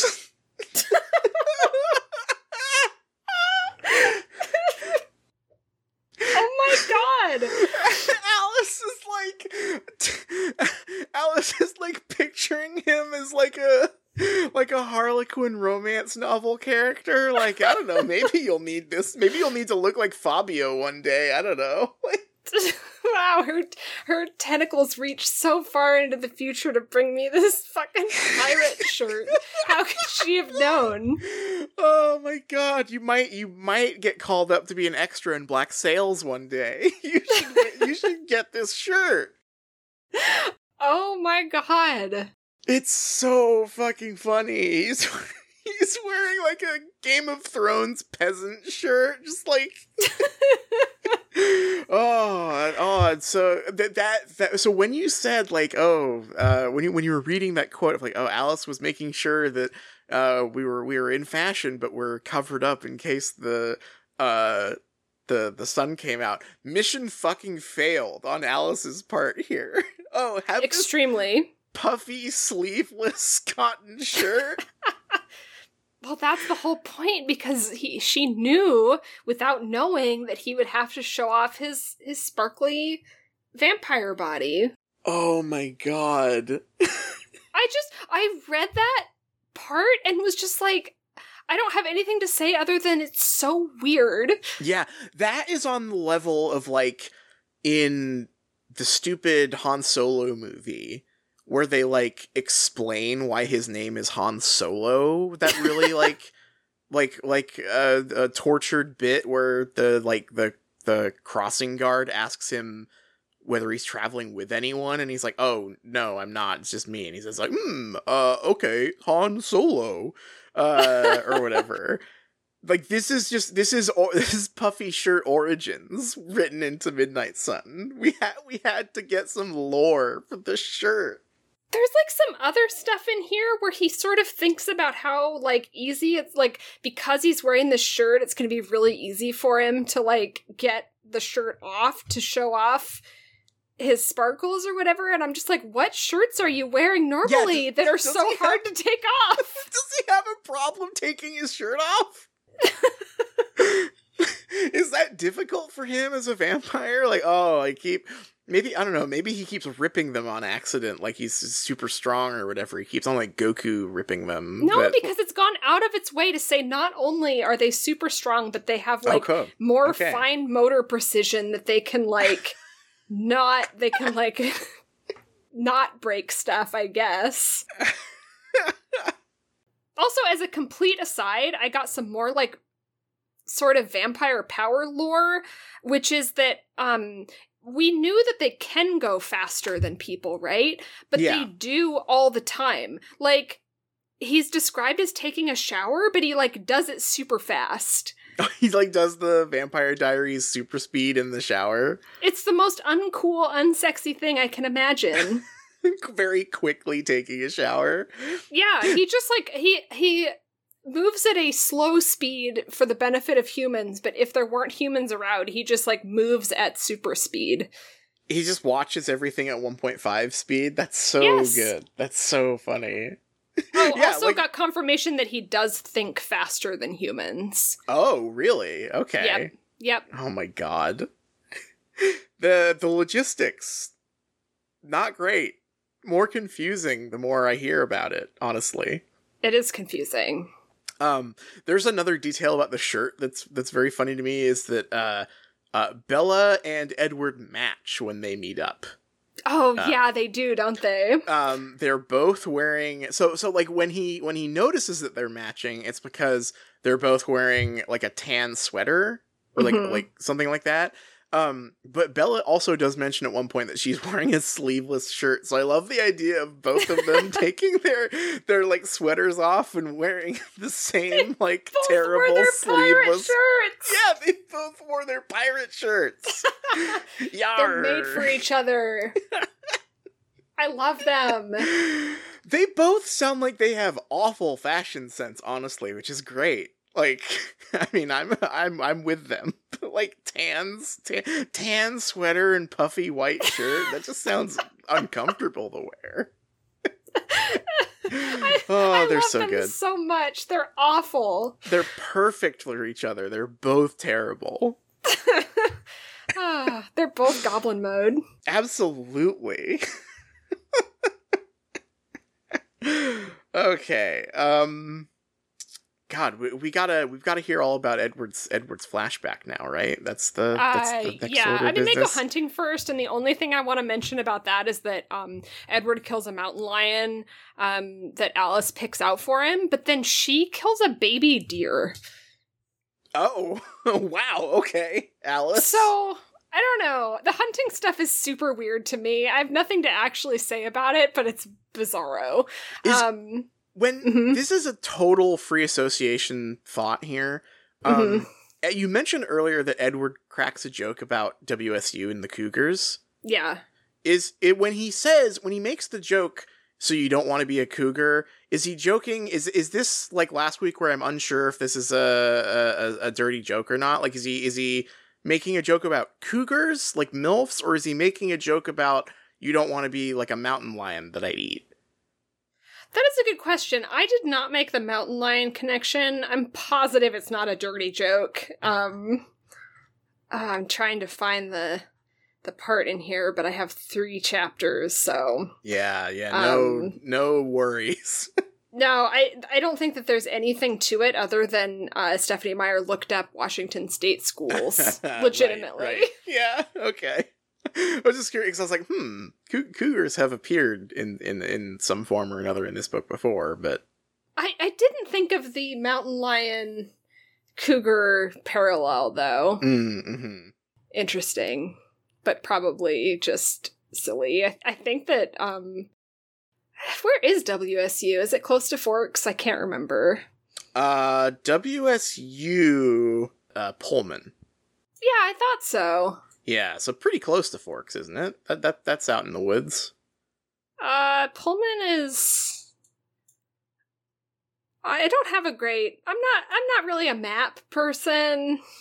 Hold Pullman, on. Pullman, Washington. Let's, hold on, going to maps. Pullman. Oh, right, hold on. Okay, Pullman, Washington, and then directions.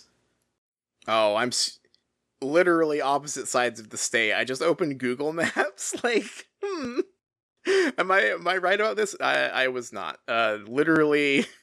Yeah, no, it's 8-hour drive by car, according to this. Okay.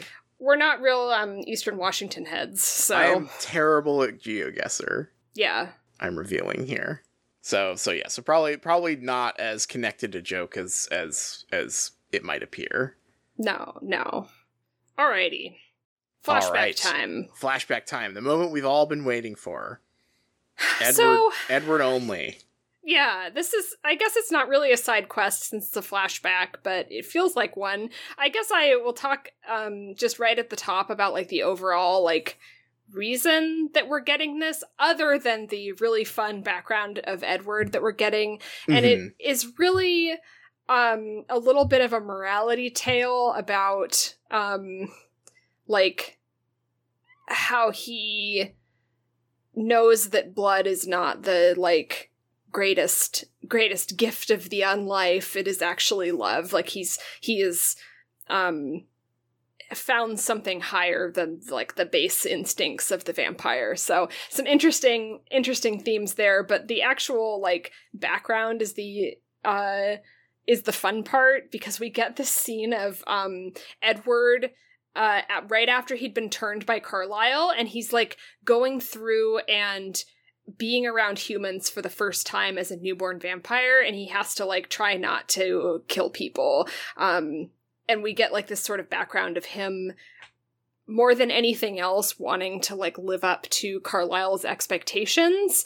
And he's going for his like final trial, which is his first time out alone without Carlisle, like walking down the street around a bunch of humans. And he's like, he drank a bunch of animal blood first, and he's like psyching himself up, and he's like, Carlisle's gonna be so proud of me and all this stuff. And he goes walking down the street, and he gets back and he thinks about how proud Carlisle's gonna be of him. And he walks in, and Carlisle says, "Hey, Merry Christmas, Edward." And he's put a tree up, and it's Christmas time. So isn't that cute? What an image. Yeah. So we get that. And then the sort of second part of this is Edward's first encounter with other vampires, other than Carlisle, and they're out hunting in the woods. When all of a sudden he smells another vampire for the first time. Carlisle's like, "No, it's chill. This is the, 2-person coven of like 2 Irish vampires, and they meet up with them, and like Carlisle and this other vampire, they like hug, and this other vampire's deal is that she's like really interested in vampires who have special powers, right? Like Edward can read minds and all this stuff. And so she has her like vampire girl with her who knows a lot of stuff. I think it's like a little bit ambiguous what her power is, but essentially it's like sort of drawing this like contrast between Carlisle, who like has turned Edward out of like the goodness of his heart and to like create a family and doesn't actually care about Edward's gift, and this more mercenary vampire who's a little bit more inhuman, drinks human blood, is a little bit evil, right? But she does say the thing about like, oh, poor, but she says it in her mind, so she's like, oh, poor Edward, he'll never know the greatest joy that a vampire can have. Interesting. It's a lot of lore. Yeah, like it doesn't sound. The thing is your summary there is very interesting. Yeah. Because of the bullet points it lays out for like vampire lore and morality and whatever. Mm-hmm. But the thing that I am sensing is perhaps that it is just as interesting as a summary as it is as a full chapter of a novel. You know what I mean? As in, like, absolutely, the information is the interesting part and perhaps not the way it's delivered. Nope, it is. There's a part of me that's like, it kind of rocks, right? I'm like happy to meet some other vampires, happy to have a scene that wasn't an original Twilight, happy to learn some background about Edward, I suppose. That's it. Yeah. You know, it just is. It's bullet points. And like, they are interesting bullet points, but they're like, you know, writing out your note cards to hit first when you're writing, like, that's a good habit, right? Like these are the major things that I want to be expressed and touched on in this piece of writing. But the full piece of writing needs to, like, add something more, right? And this feels so tailored to, like, filling out fan wikis, if that makes sense. Like, it's interesting information to discover, but like the act of reading it sounds like a bit of a slog, because it really is just like, here's the information. Yeah, it is. A fan wiki is like a great way to put it, in that it is just that bullet point, and then this happened, and then this happened, and then this happened. But it doesn't really matter to anything, and I think that the like conclusion that it builds up to, which is literally Edward loves Bella, and that is a greater joy to him than human blood would be.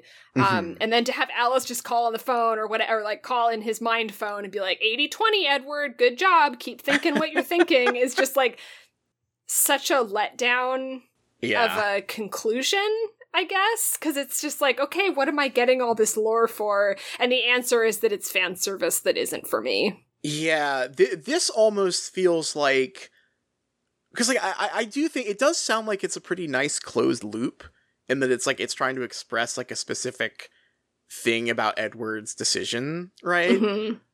But it feels like more like a short story or a vignette rather than a chapter in a long novel, right? Like, which I kind of appreciated, right? Because of the slog that Midnight Sun has been, it's like, I will take a different kind of slog, if that makes sense. Sure, yeah.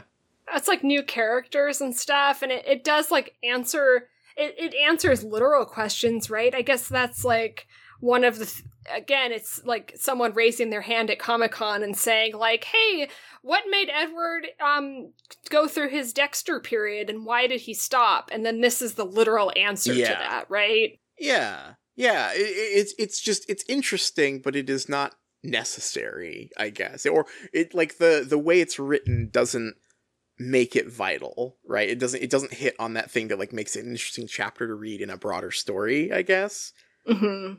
Which is too bad, because it's like the info sound like you know, it is the stuff I want to see from characters, right? Like seeing them meeting people, like, oh, Carlisle's setting up a Christmas tree. That honestly has a lot of implications, I feel. Yeah, like, I mean, that's probably the thing worth talking about, right? This is an abstinence story. Yeah. Carlisle is setting up a Christmas tree. He Vampire is a Christmas. vampire. Yeah, Vampire Christmas. I would love to read all about Vampire Christmas. If that was a chapter we got in there, I would love to know all of what Stephanie Meyer would consider like what do vampires do for I mean, like, vampires being Christian at all is such a wild idea, right? Like, even in this world, like Twilight, as we have sort of discussed a lot, it goes out of its way to make the vampires not typical vampires, right? Like, all of the classic myths are bunk according to this. It's like a more scientific vampire. They're really more like superheroes who eat guys, but like, nonetheless, it is still vampire fiction. And no matter how much you change, I feel like the image of a vampire just like willingly celebrating Christmas is like, I wouldn't even say bad, right? It's just like, I want to know more about that, right? Like that's the question I am left with after this, not why did Edward go Dexter mode?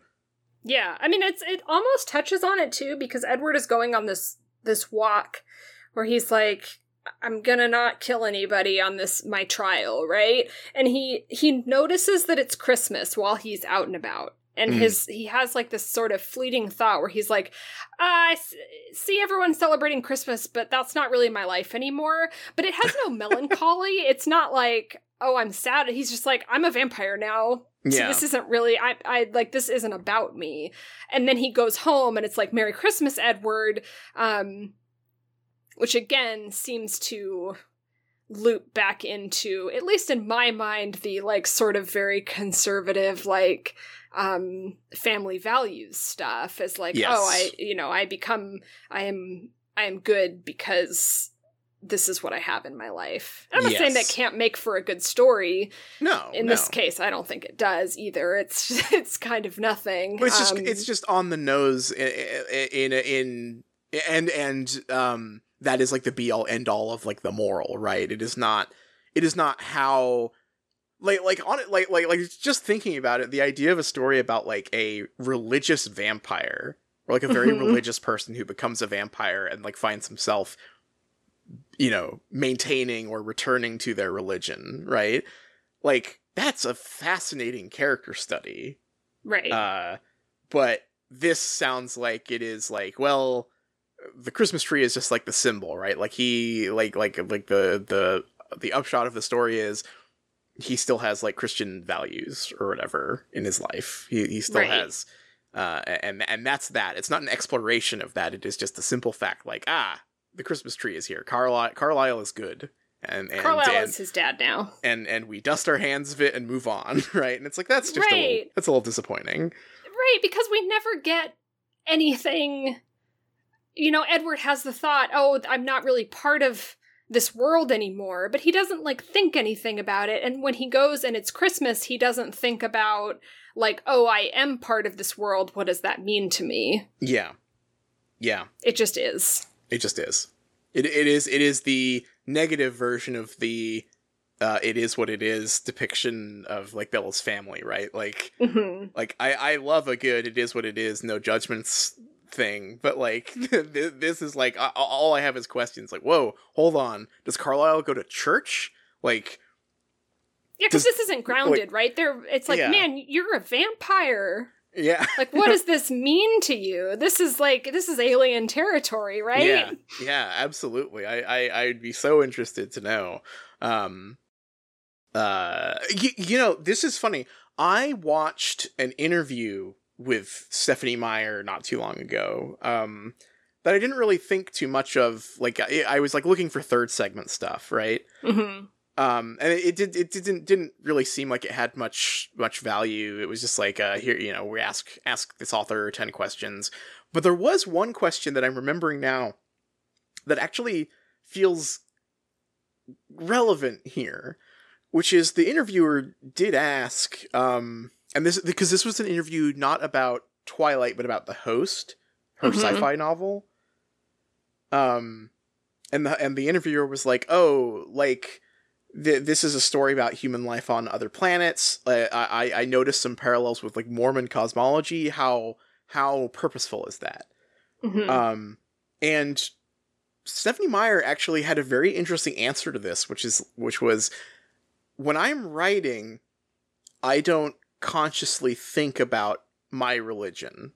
I don't think that fiction is a place to like look for role models or moral advice. But then she also says, however, a lot of people tell me that, and any religious takeaways in my writing must be unconscious on my part, because it's part of who I am, right?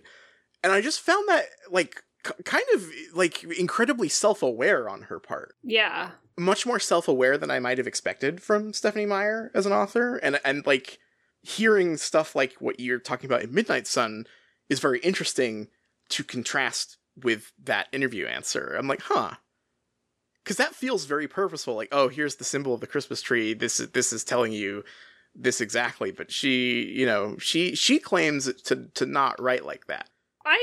I 100% believe her in saying that. But I cannot think of a more, like, if this flashback scene was released as a short story on her website or something, and it was like, here's my Twilight Christmas story, right, and it was like an on-purpose morality tale about like abstinence and love, and you know, I'd be like, I mean, the themes couldn't come through stronger than they do, right? Yeah. I mean, like, I guess in that sort of case, like, the self-awareness only goes as far as like, well, I didn't do that on purpose. But even if you're not doing it on purpose, conjuring up the image of like, a good way to end this little tale is Carlisle putting up a Christmas tree, like that is that unconsciously coming through, right, in a very on the nose way.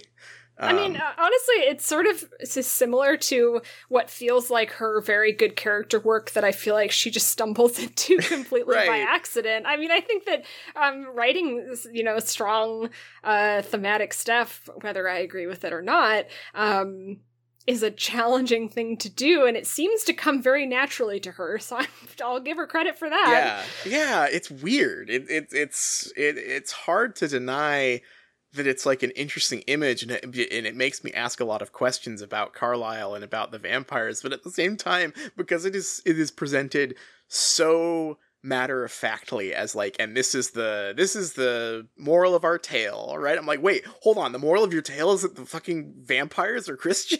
Whoa, hold on, I want to know more about this, right? Like, holy shit. And that's why they're good. Right, yeah, and unfortunately, that's sort of like the actual answer, right? Is that like this is the that's all you're meant to take from it, whereas like I just have so many questions about that concept, like holy fuck, a religious vampire.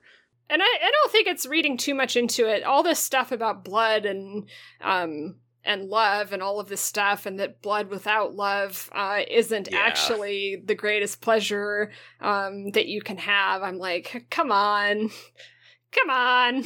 Yeah. I mean, like, like, very hard to not read it that way when, like, I think the sort of, like, this is not the first vampire story to draw a link between, like, the carnal, like, act of, like, eating and drinking blood or whatever, and like, domination over someone and like, sex, right? Like, nowhere near the first vampire story to do that. And, like, that, for as much sanding off as, like, of classic vampire tropes as she has done consciously, like, that one is a biggie that you just can't get around, right? Like, that feels pretty inherent here.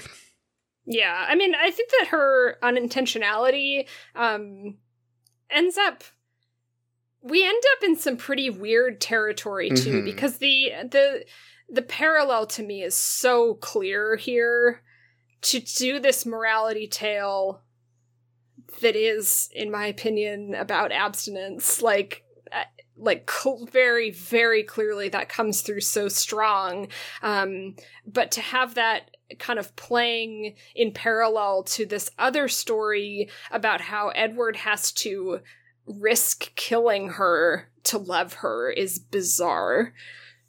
Yeah. And I think this is all out of completely unintentional, like, plotting, I guess, but it does create for a really strange, troubling story. That I would think could be very cool and dark in a way, but again, the unintentional sort of naivete makes it just really strange. It's hard to parse something like this that's contemporary, right?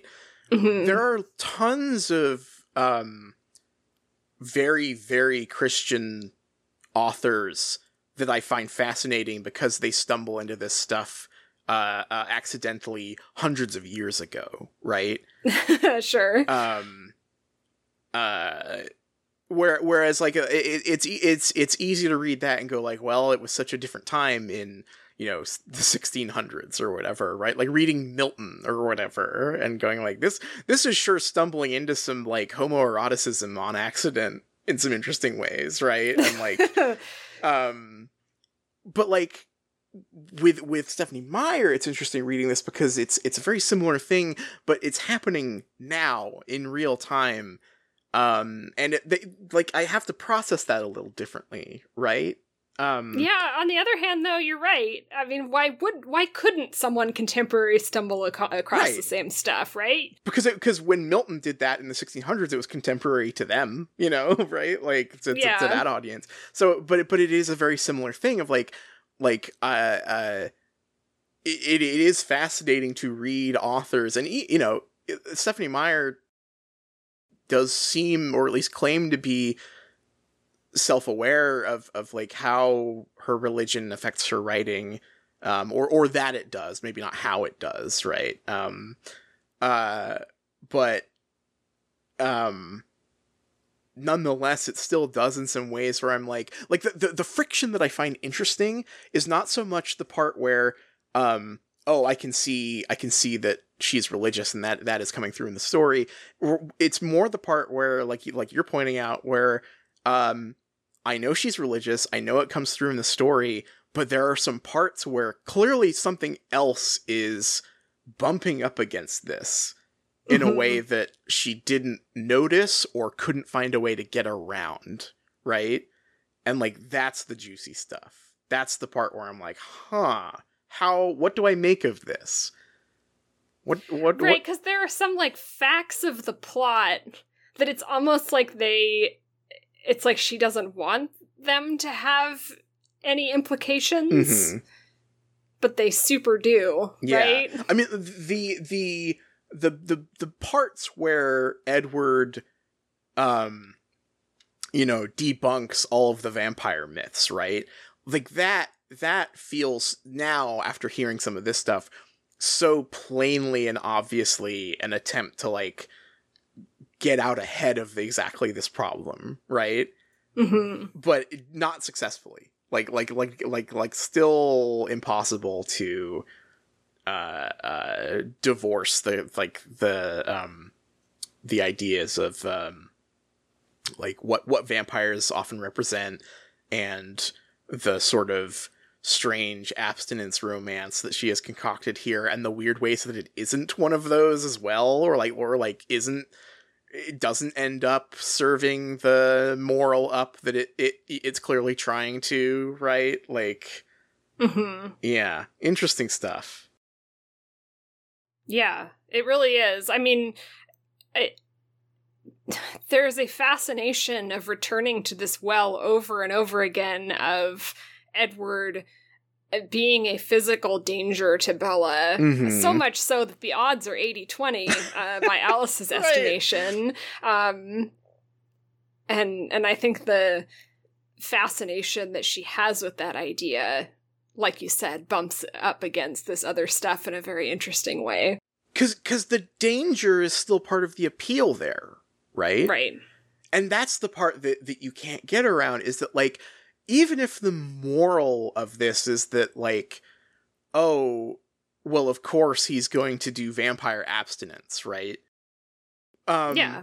Like, that's the moral, but the excitement of the story hinges on the part, well, where maybe he won't, and maybe he will give in, and that's the danger, and that's the, like, the ending being, oh, don't worry, he stays vampire chased, ultimately doesn't matter, because that's like one little blip in a story that is like 900 pages of, but what if he didn't? You know? Right. And like, that's the excitement. That's where the tension comes from, and that's where the fantasy lies, is in the, like, but what if he didn't? You know, it'd be kind of hot if he didn't. And so, like, that is such an interesting thing to wrestle with, I feel, as a religious author, and wrestling within a story where you are still going, like, no, look, Carlisle put up a Christmas tree, he's good. And it's like, but the fun part is, what if they didn't? They're fucking dangerous, you know? They have superpowers. Right. What if he ripped her? Oh, wouldn't that be hot? And it's like, well, okay, I'm getting mixed messages here then, because you're not writing a story about the merits and process of being chased. You are writing a story about the thrill of maybe not being chased. And so that's interesting. Isn't that delicious? Yeah, that's that, and like, you know, that is again similar to like what I find so fascinating about a lot of religious art, is like this almost like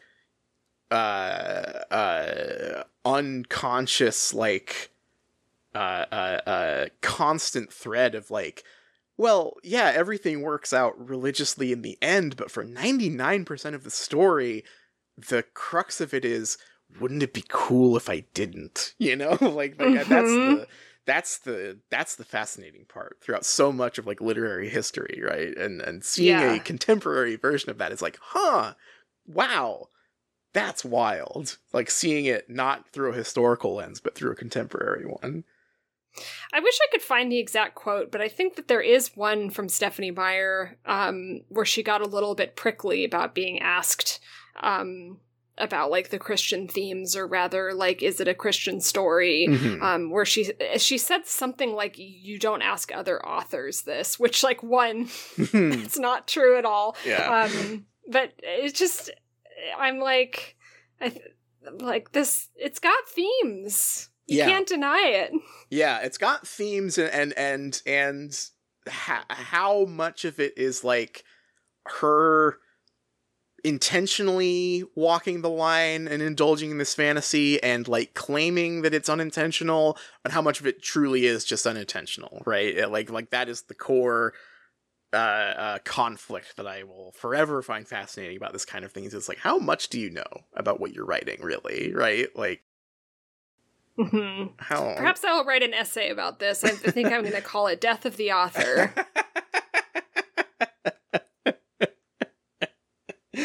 Oh, fuck. Yeah. Huh. So, a very interesting chapter that isn't very interesting, I guess. Oh, yeah. Interesting to talk about. Yes. Not very interesting to read. Oh, what's left? I guess just their trek to the meadow at this point, yeah, right? I was like, well, and that's it. And then I remember that there's more somehow. Yeah, no. I mean, there's really not much, right? Is that they drive to the meadow. Although I will say, this is the first time I think there has been a successful reveal in Midnight Sun that complements something in Twilight and makes it more interesting. Because Bella makes the decision last minute to sort of like cover her tracks, and she tells both Charlie and Jessica, who were the two people who knew that she was hanging out with Edward on Saturday, that actually they're not going out, and they're not doing anything Saturday. She is just going to be at home doing laundry and running errands in town, and you know, don't look after me, you know. And Edward reacts really badly to this in Twilight, and he's like, so nobody knows where you are? Like, okay, so what, like, if something happens to you, if I go vampire mode on you, like, nobody's gonna find out? Like, you're kind of serving yourself up on a platter for me here. Right. And, like, that's a, like, that's a moment that's, like, interesting, but, like, in this book, just in a vacuum, it feels... It crosses over too heavily into like, Edward isn't sexy, he's just like kind of scary here, right? Like that's a little the dialogue that he has here is a little too, because the thing is, it's not like he's being like seductive or playful when he like says that. He's like he's in grumpy like guy slamming doors too hard mode again. You know what I mean? Yeah, absolutely. Are you so depressed by Forks that it's made you suicidal? He demanded when I ignored him.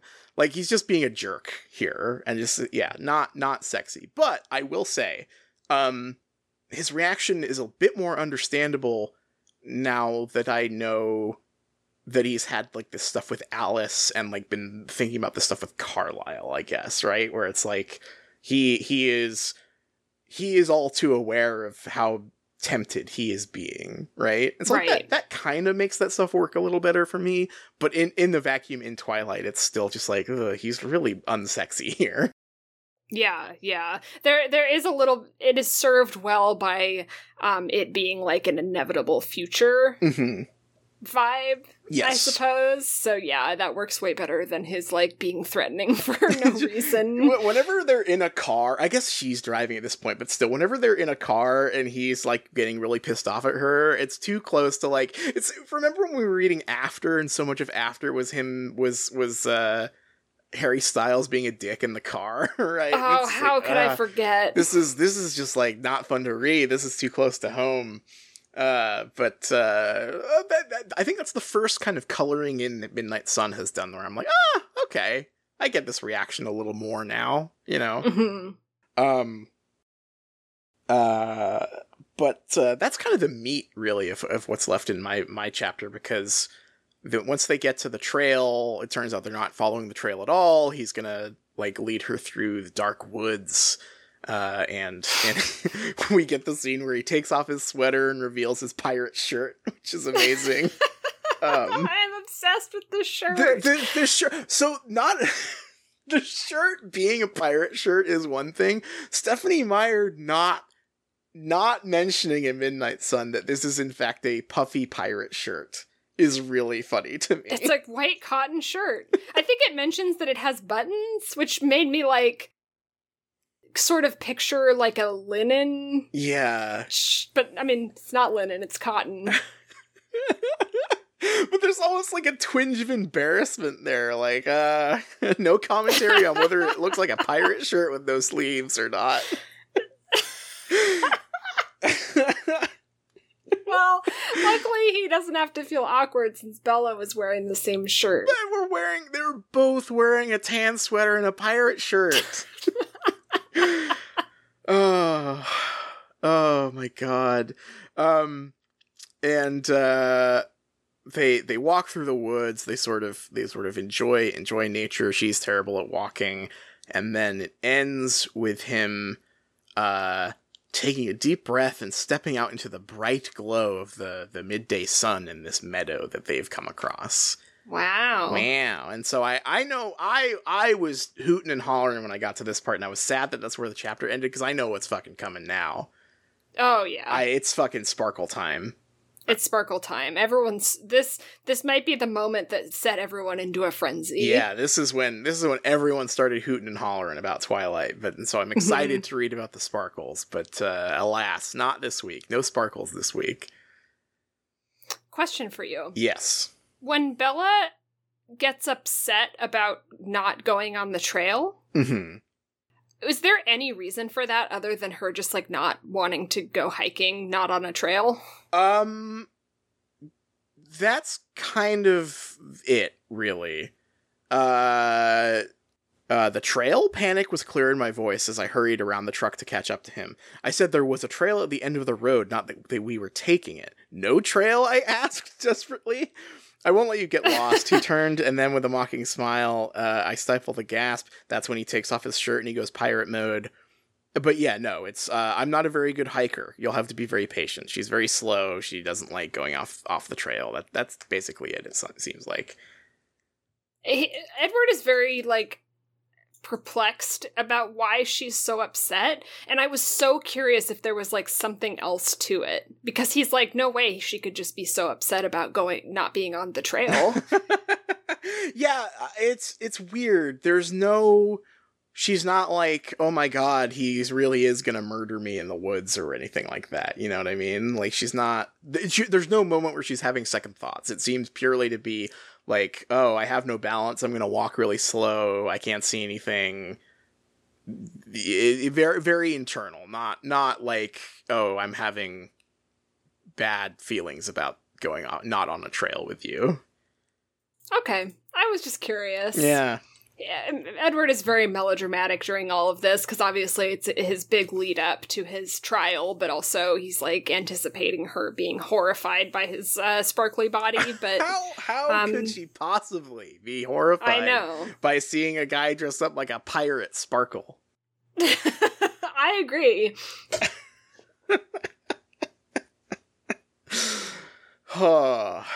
Yeah.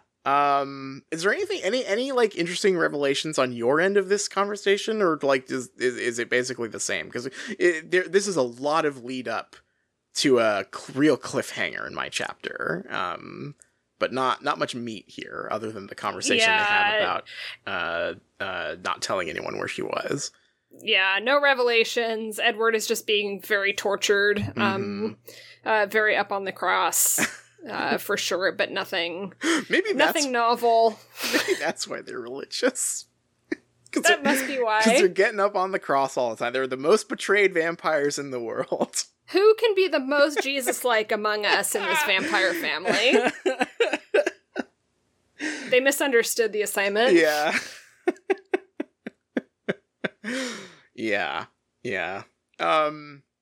Yeah, like a big build-up, and I'm very excited to get to the sparkles, but not much happening here on my end. Yeah. No.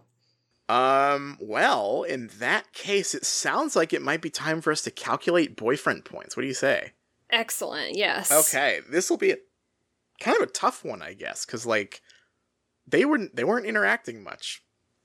No, not really. So he's starting from the position of negative 460. He was kind of treading water last week. What's a standout plus or minus here? Where do you think we should start? Introduced Bella to his hot sister. That's true. Yeah, Bella was real. Yeah, she's infatuated with Alice in a way that was very funny. That shows confidence, I guess. He's not worried that Alice is going to steal Bella. Yeah, confident move. Plus 10? Sure. Plus 10? yeah, sure. I don't know. Look, he's got to get points any way he can at this point. Absolutely. I mean, it's always good to introduce your girlfriend to your your family, right? That's true. Your family who is not your family. Your family who is in a... Is Alice the sister wife? Or is that Rosalie? Okay, yeah. Alice is married to Jasper. Right. Yes, okay. Plus 10, introducing Bella to family. I'm gonna head off the big negative here. Sure. He's no good in the car. He's scary in the car. And he has a problem with doing this a lot. Yeah, it's not good. That feels like a biggie, honestly. It's or maybe not too well. Because I guess I do understand him a little more after hearing Midnight Sun's words and deeds explanation for this behavior, but right. It's still, it's still no fun. I don't know, like -20 on that one. Yeah, I think that's reasonable. Yeah, -20, bummer in the car. Okay, really important one. Truck logistics. Yep. Oh my god. How do we divvy this one up? I mean, I guess our overall, right? He did get her car and ensure that she was able to get home from school. Okay, so is that like a solemn duty? A solemn duty of a boyfriend, getting your car. Yeah, that's a way to spin it. Yeah, it is. Plus 10. Give him plus 10 for that one. Plus 10. Didn't have to walk home from school. Did follow through on the car thing. Do we then give him so how did that end up in the end? Did he just go and get it out of her jeans? Like what? No, Alice did. Oh, Alice did. Right. Okay, here's -10 for being able to smell her on metal, but having her sister get the keys anyway. Yeah, okay, yeah. So this is a net 0. That's it. Yeah, this is 0. -10 made Alice get the keys. After all of that, I mean, like, to be fair, I probably still would have... Well, Bella did... There was that line where she's like, I could sense that he noted the challenge in my consent or whatever. So, like, Bella was like, okay, yeah, sure, try and get my keys. So that's... I guess I couldn't get mad at him for, like, going in her room or whatever, but making Alice do it is so funny. Like... Ridiculous. Oh, I guess it was the laundry room. I guess it didn't need to be her own room, but still very funny to just have this whole insane long logistical conversation for no real reason, then have Alice do it. Like, Alice, can you go rummage around in my girlfriend's jeans and find her key? Very good. Okay, so net 0 there. Does she not touch any other things that are metal in the house? Like, oh, I thought the key was over there, but it was a doorknob. Damn it. She's always touching, like, doorknobs and cooking pots utensils. And pans, yeah. The forks and... There's a lot of metal with Bella's scent on it, surely. Let's see. What else? I guess it's mostly up to, like, what he did in your chapters this week, because he wasn't there for much of mine. I mean, he's gonna rise to the trial, right? Mm-hmm. He's going to reveal his sparkly body to Bella. That's the important thing. And with all of the warnings and the odds, do we consider that a positive still, I think, right? Like, he's gonna... I think you have to consider it a positive when there is a supernatural future, like, you must do this proclamation, right? Yeah. And it's like the premise of the story, right? Is that he's gonna take this risk, so... So we gotta give him credit for following through on the premise of the story. Okay, so how much do we give him for that? This seems pretty big, right? Yeah, that's a 25er for sure. Okay, plus 25, following through... on the premise of the book.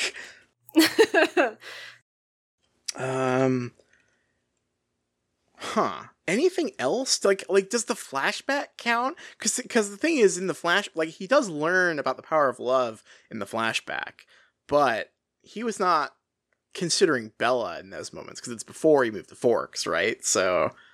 Yeah, I mean, at the end of the flashback, he's like, Bella makes me a better person, right? Is sort of his conclusion. So I guess that's nice. Okay. I mean, kind of putting a lot on her, but okay. You know? Yeah. It is. It's, that's... I was going to say not great for a high schooler, but... Yeah. I guess he's mentally a high schooler, right? That's what we've been told. Yeah. I think that's a net 0 overall. That feels like maybe... I just... Mostly I feel like it just doesn't count because it's a flashback, right? It's hard to give points for a flashback. Yeah. Because, like, I could give points. Like, he did the walk and didn't kill anybody, so that's pretty good. But, I don't know. It just seems out of the jurisdiction. Yeah, not part of the current event, you know what I mean? Okay. Anything else? I think that's pretty much it for, like, Edward events this chapter. Yeah, I don't think that he had much, but I have an exciting question. Ooh, okay. Does Jacob get any boyfriend points? Ooh.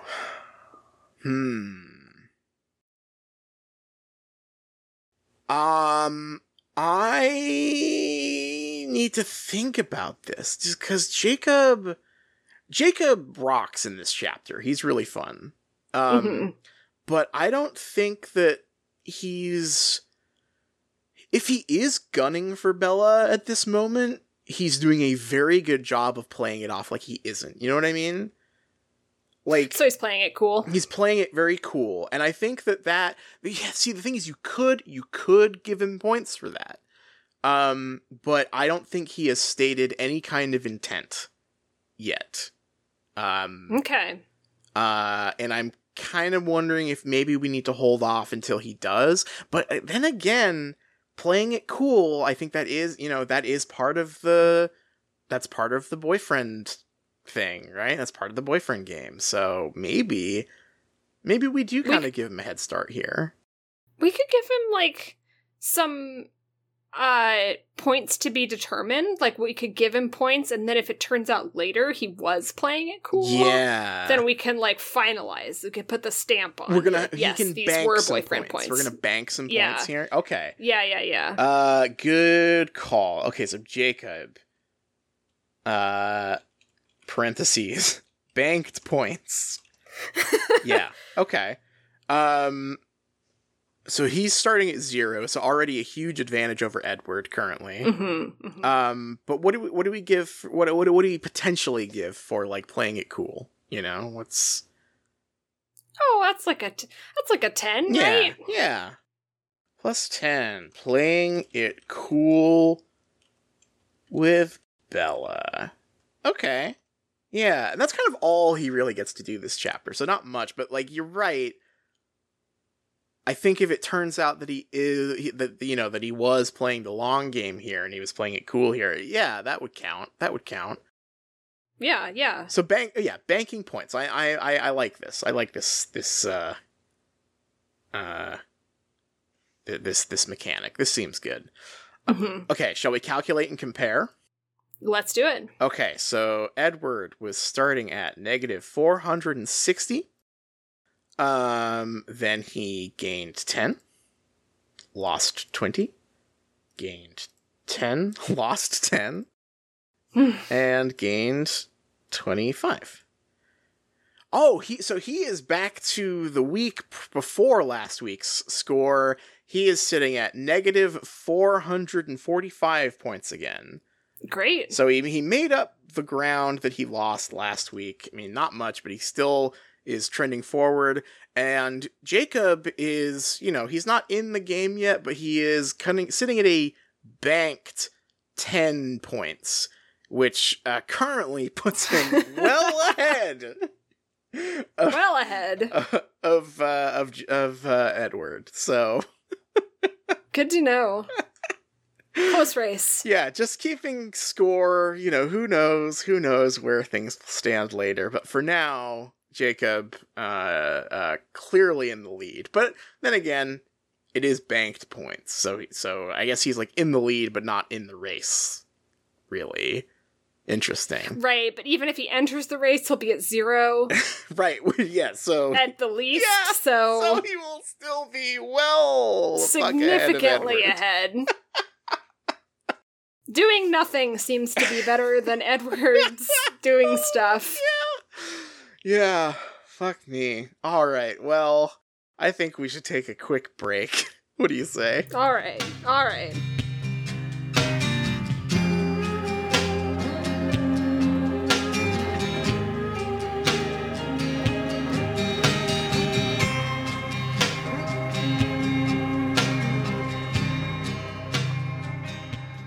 Hello, everyone, and welcome back. This might be a very fashion-forward episode.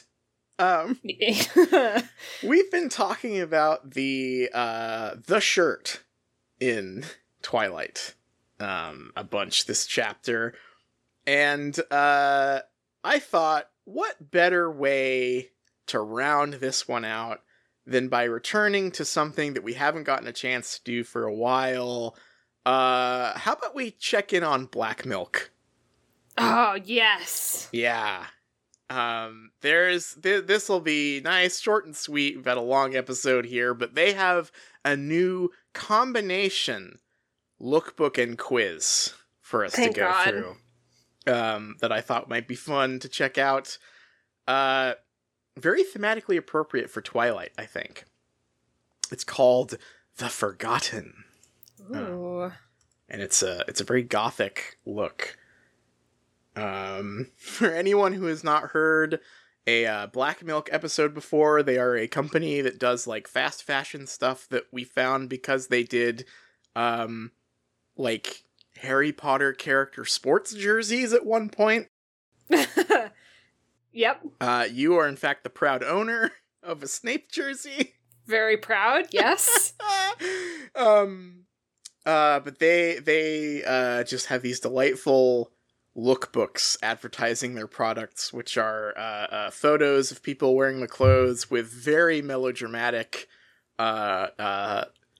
captions and stories to go along with them. And also quizzes, we discovered recently. So, shall we... Do you want to popcorn read this one? How do you want to go through The Forgotten? Yeah, let's read it together. Okay. So, starting at the top, this is The Forgotten. It's so long since we saw the sun. I'm sure its light has forgotten our faces.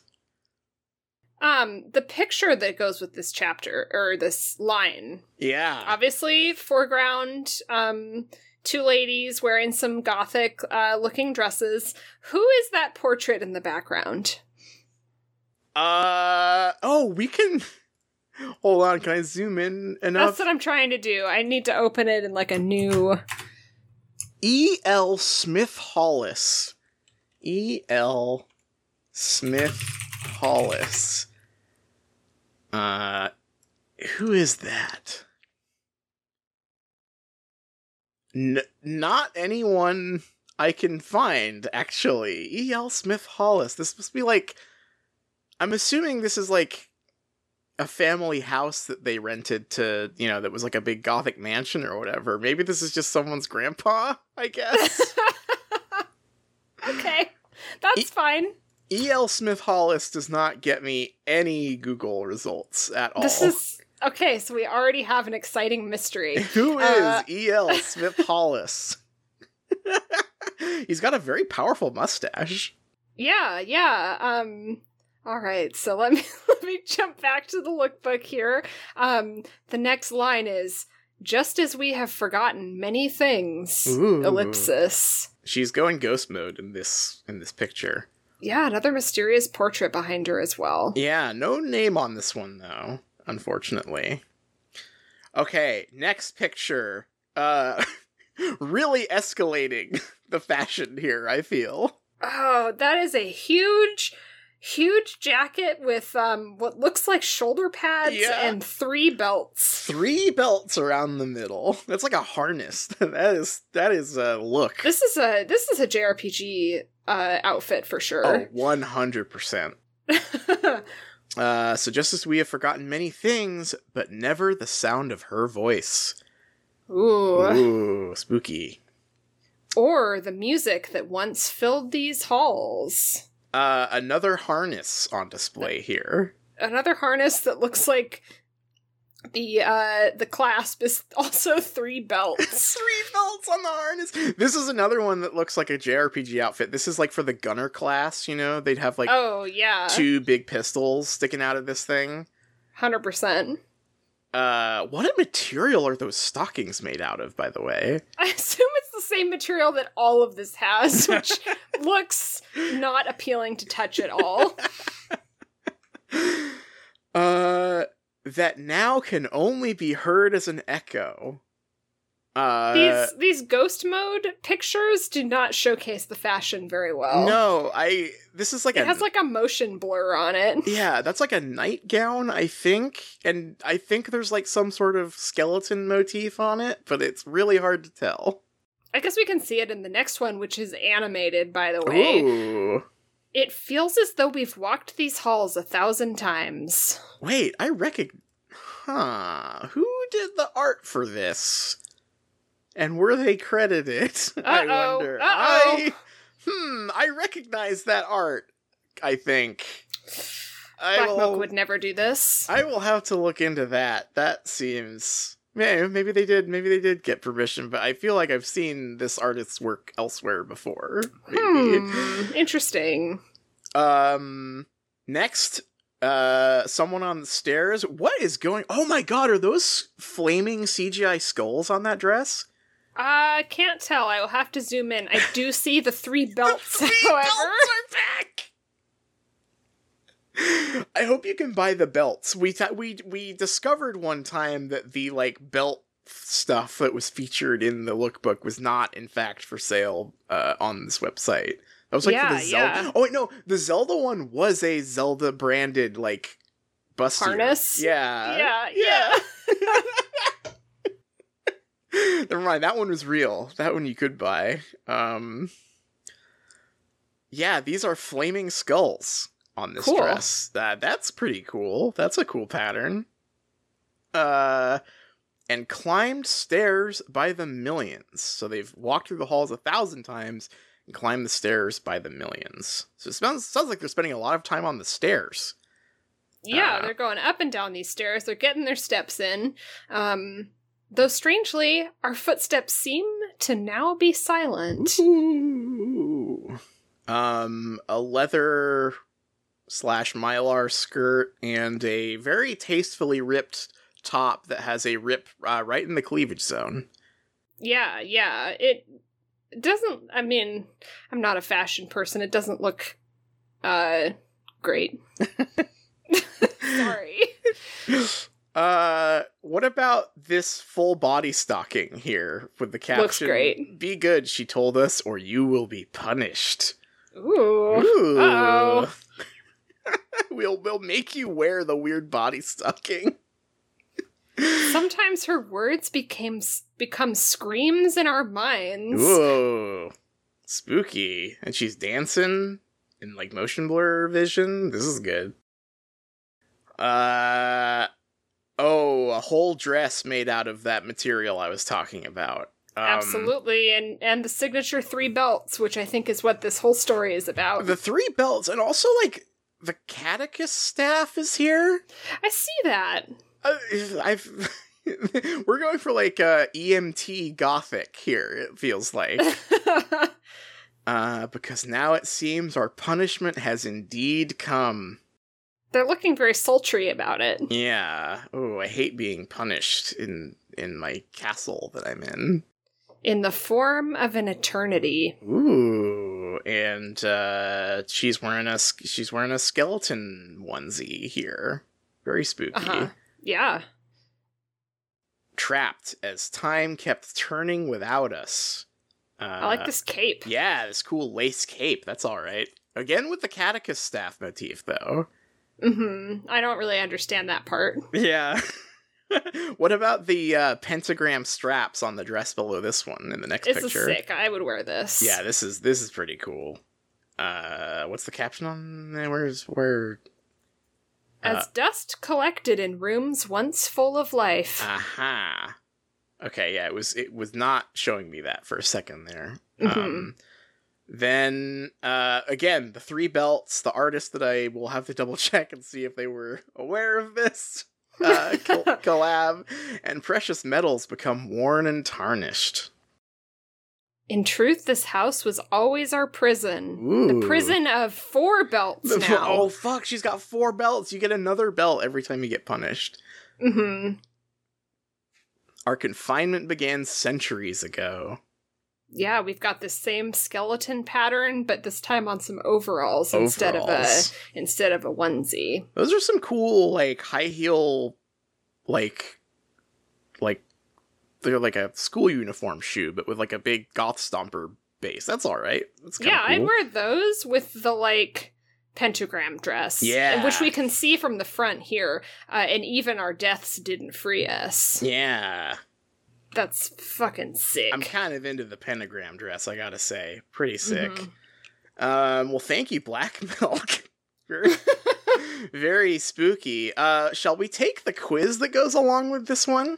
Oh, I'm dying to know what it could possibly be. Is it how many belts will I end up wearing? Well, how many belts will you have? Well, it's sort of, because, that was a very vague lookbook story for Black Milk. Normally, they're a little more, a little wordier. But the quiz that goes along with this one just kind of spells it out. What kind of ghost will you become is the name of this quiz. Oh, okay. All right, so what kind of ghost are we going to be? The choices you make can have a great effect on your life, but did you know that they can affect your afterlife as well? Take our haunting quiz to find out what kind of ghost you will be. Sure. What kind of ghost will you become? Question 1. It's your birthday. What kind of party will you throw? Wow, okay. I did not know that the kind of birthday party I have will affect my punishment. What kind of ghost you'll become? Yeah. Okay, so our options are: I'll spoil all my friends with amazing homemade food and cocktails. If someone doesn't throw the party for me, I'm going to be angry. One with lots of games and prizes that I plan to win, of course. An outdoor picnic somewhere beautiful. All right, so how are we doing this?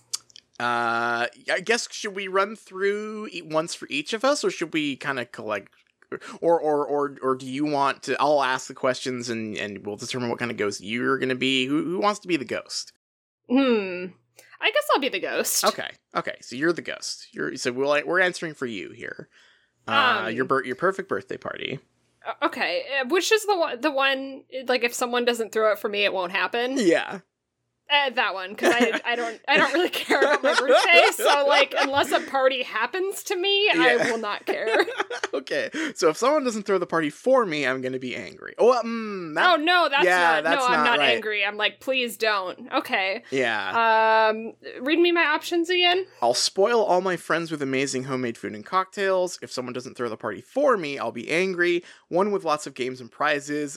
Then in brackets that I plan to win, of course, and then an outdoor picnic somewhere beautiful. I guess I'm going to pick the outdoor picnic as just like a process of elimination. Yeah, a picnic's just always nice, right? Like, yeah. That's fun. Seems the lowest effort as well. Yeah. Second question. What do you value most in life? And the options here are kindness, power, fun, and freedom. Wow. This is quite an escalation from the first question. What birthday party would you throw? What matters most? All right. Kindness, I guess. Kindness. What kind of person are you least likely to be friends with? Nobody. Strangers are just friends I haven't met yet. Someone who gets in my way. Someone who is too serious. Someone who doesn't care for the environment. Really different choices. Yeah. I was gonna do someone who gets in my way, because I was picturing someone, like, physically getting in the way a lot. Yeah. But I guess if someone didn't care about the environment, then that probably has some overlap with some other stuff. Yeah. That, like, we just aren't not a fellow traveler, you know? Yes. Okay. So I guess that one. Yeah. Ooh, here's a good one for you. I know you'll be very excited to answer this one. Yeah. Which film genre do you most enjoy? Ooh, I love films. The cinema. The short ones? Is that an answer? Family, drama, comedy, or documentary? Drama? I like drama. Yeah, drama's good. Okay, drama. What were you most known for in high school? Having a large, diverse group of friends, winning every debate, being the class clown, or constantly daydreaming? Honestly, like, look, if I have to pick one of these, it's probably winning every debate because Hell I just fucking argued yeah. with people all the time. Hell fucking yeah. Winning every debate. Okay, are you ready to find out what kind of ghost you'll become? Yes. Okay, dun dun dun, drum roll. A vengeful spirit. That's fucking right. Fuck yeah. That's exactly correct. Badass. You won't be too happy about being dead, and you'll want somebody to pay the price. Since you'll be a ghost, you won't actually have that much to do to the people you believe wronged you, so your anger will mostly manifest as loud chain rattling and the occasional frightening message written on the wall in blood. This is because of the debate thing, huh? Yeah, you gotta let people know you're right. Yeah. I'm a ghost, I'm right. Yeah. This wow. is badass. That's like cool. This is just right. Yeah, vengeful spirit. Hell fucking yeah. Alrighty. Now it's your turn. Oh, okay, yeah. So I will be the ghost. So I guess I will just go back and answer these honestly.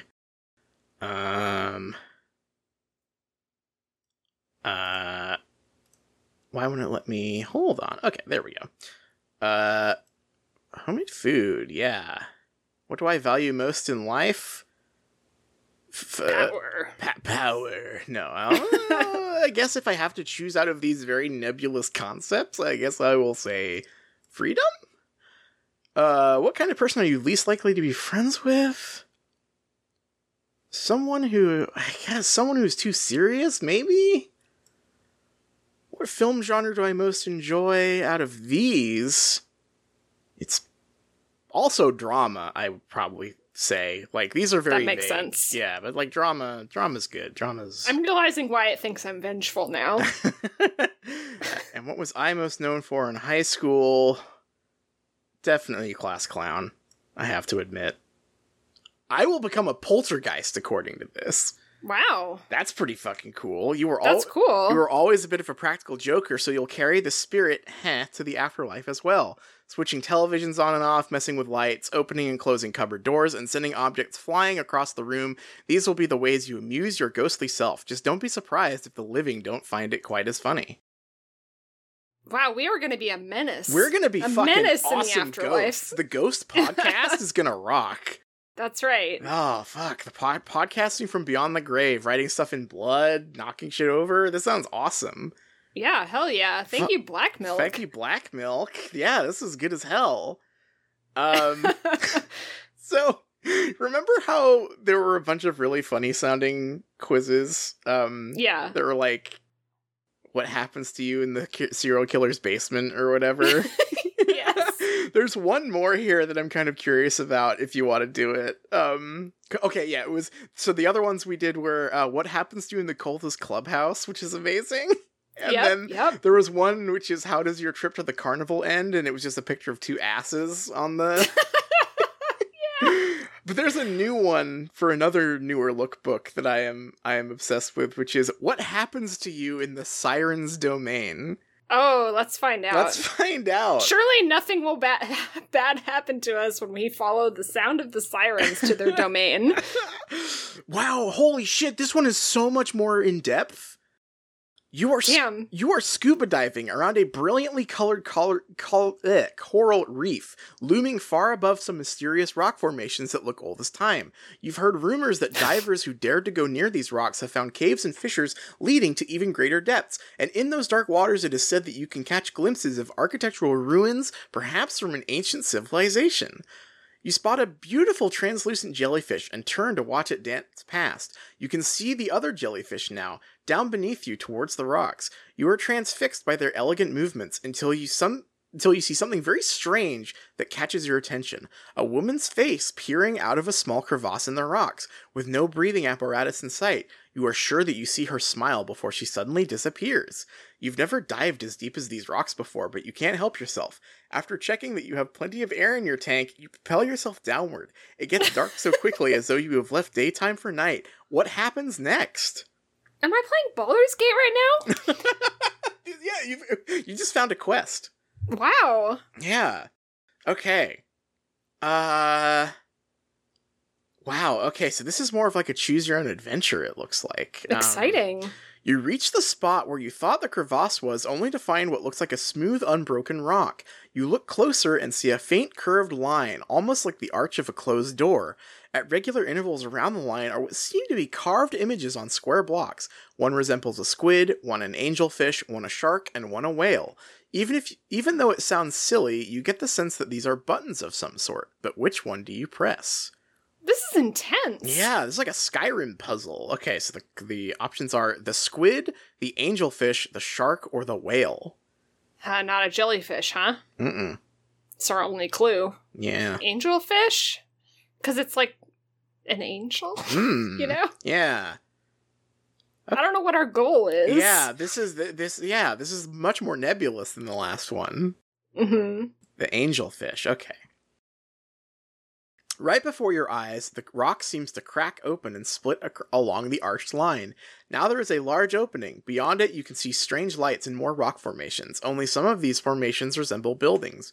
Cautiously, you swim forward and suddenly find yourself face to face with the woman who you saw peering out from the rocks. She has long flowing hair and sharp claw-like fingernails. "Welcome to the home of the Sirens," she says with a creepy smile.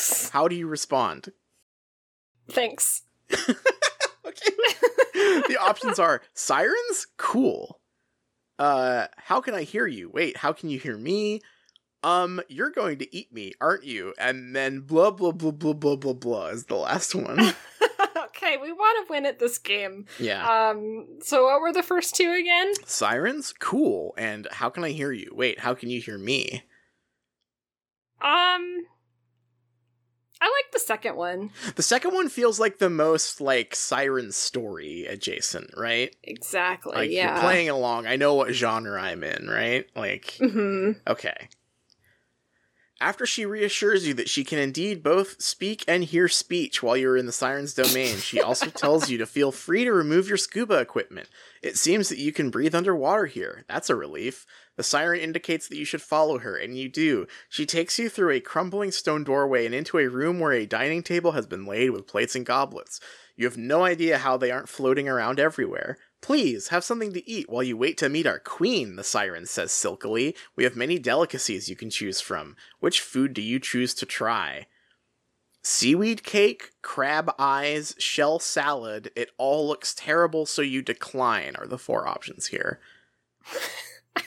I mean, I think what you gotta do what you always do in this situation, which is pick the salad. Right, yeah. Yeah, eat something light. Yeah. Or is it, I was picturing like a salad in a shell, but it probably is a salad of shells, a salad right? made of shell. Yeah, seaweed cake seems like... Yeah. That's a safe bet. That's a safe bet. Seaweed cake. Like, I already like seaweed, you know? Yeah, sounds pretty good. It isn't long before a tall, luminous woman floats into the room, carrying a shining golden scepter and wearing a magnificent jeweled crown on top of her hair. She is clearly the queen of the Sirens. "Hello, human," she says. "It is time for us to sing to you. What is your favorite kind of music?" I didn't know Sirens took requests. Yeah. Your options are bubblegum pop, indie rock, heavy metal, or electronica.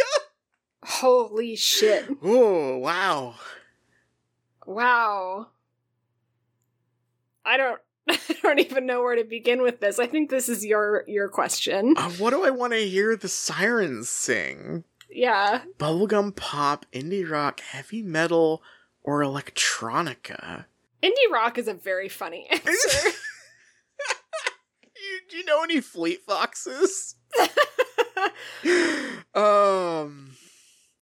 I guess if I'm like in a chill mood, hanging out below the sea and meeting like the queen of the sirens, I want to hear some like, because like bubblegum pop, they're going to be like harmonizing and stuff, right? That sounds pretty cool. Like, yeah. Heavy metal, I love metal, but like, they're going to be screaming. Electronica, I don't even know what part they're singing in that. Are they just going to be going like boop boop boop boop boop boop? Like, bubblegum pop. Sure. The sirens begin to sing. You've never heard anything quite like it. It's quite simply the most wonderful sound that has ever filled your ears. You go into a kind of trance. When the song ends, you suddenly realize you are surrounded by more sirens. Dozens more, in fact. Their faces are solemn and some point tridents toward you. Others swim around you, perhaps menacingly. The queen floats above you. Surely you must realize, human, she says softly, that we cannot allow you to return to the surface. What do you say? After all that bubblegum pop, After all the really? bubblegum pop? Number one, the surface is overrated anyway.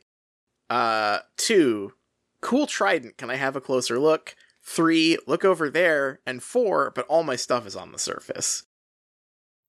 I think... If we say it's overrated, like the surfaces, do we get to become sirens? Yeah. 'Cause that'd be pretty cool. This seems like the obvious answer, surely. Like, cool trident, can I have a look? We're either going to try and grab it, like we're reaching for the siren's service weapon and they're going to kill us. Yeah, no, that's not good.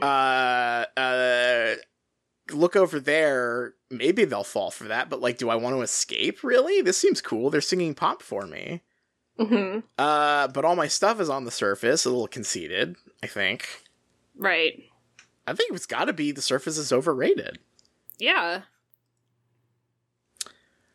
Alright, what happens to you in the Sirens' domain? You stay and join the Sirens. Hell yes! Fuck yes! Yes! You realize there is no point in trying to fight all those scary-looking sirens, and besides, you've always liked being underwater. You never managed to improve your singing voice to their level, but you turn out to be great on the clam drums, and the sirens love the addition of a percussive background to their music.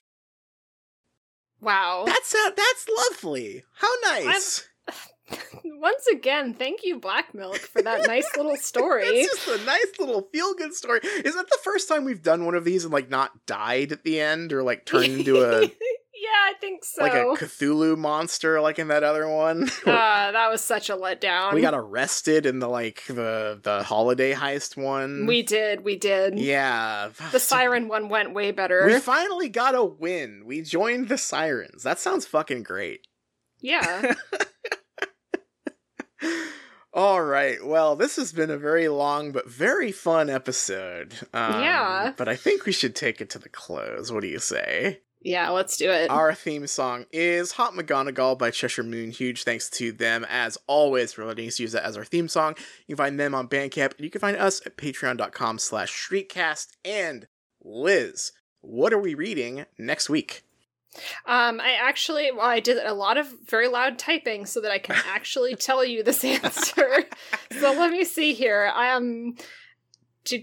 So I read the 3 Midnight Sun chapters. So next week, we will both be reading a chapter called Confessions. In Twilight, it is chapter 13, and in Midnight Sun, it is chapter 17. Ah, nice that we're synced again, and you don't have to read 3 chapters. Yeah. All right, well, even with that little nugget of respite, please read another book. Please read another book. Makes ocean roar seem tame. Better know what you're after if you catch your eye. 'Cause this hot mama is just a cat in disguise.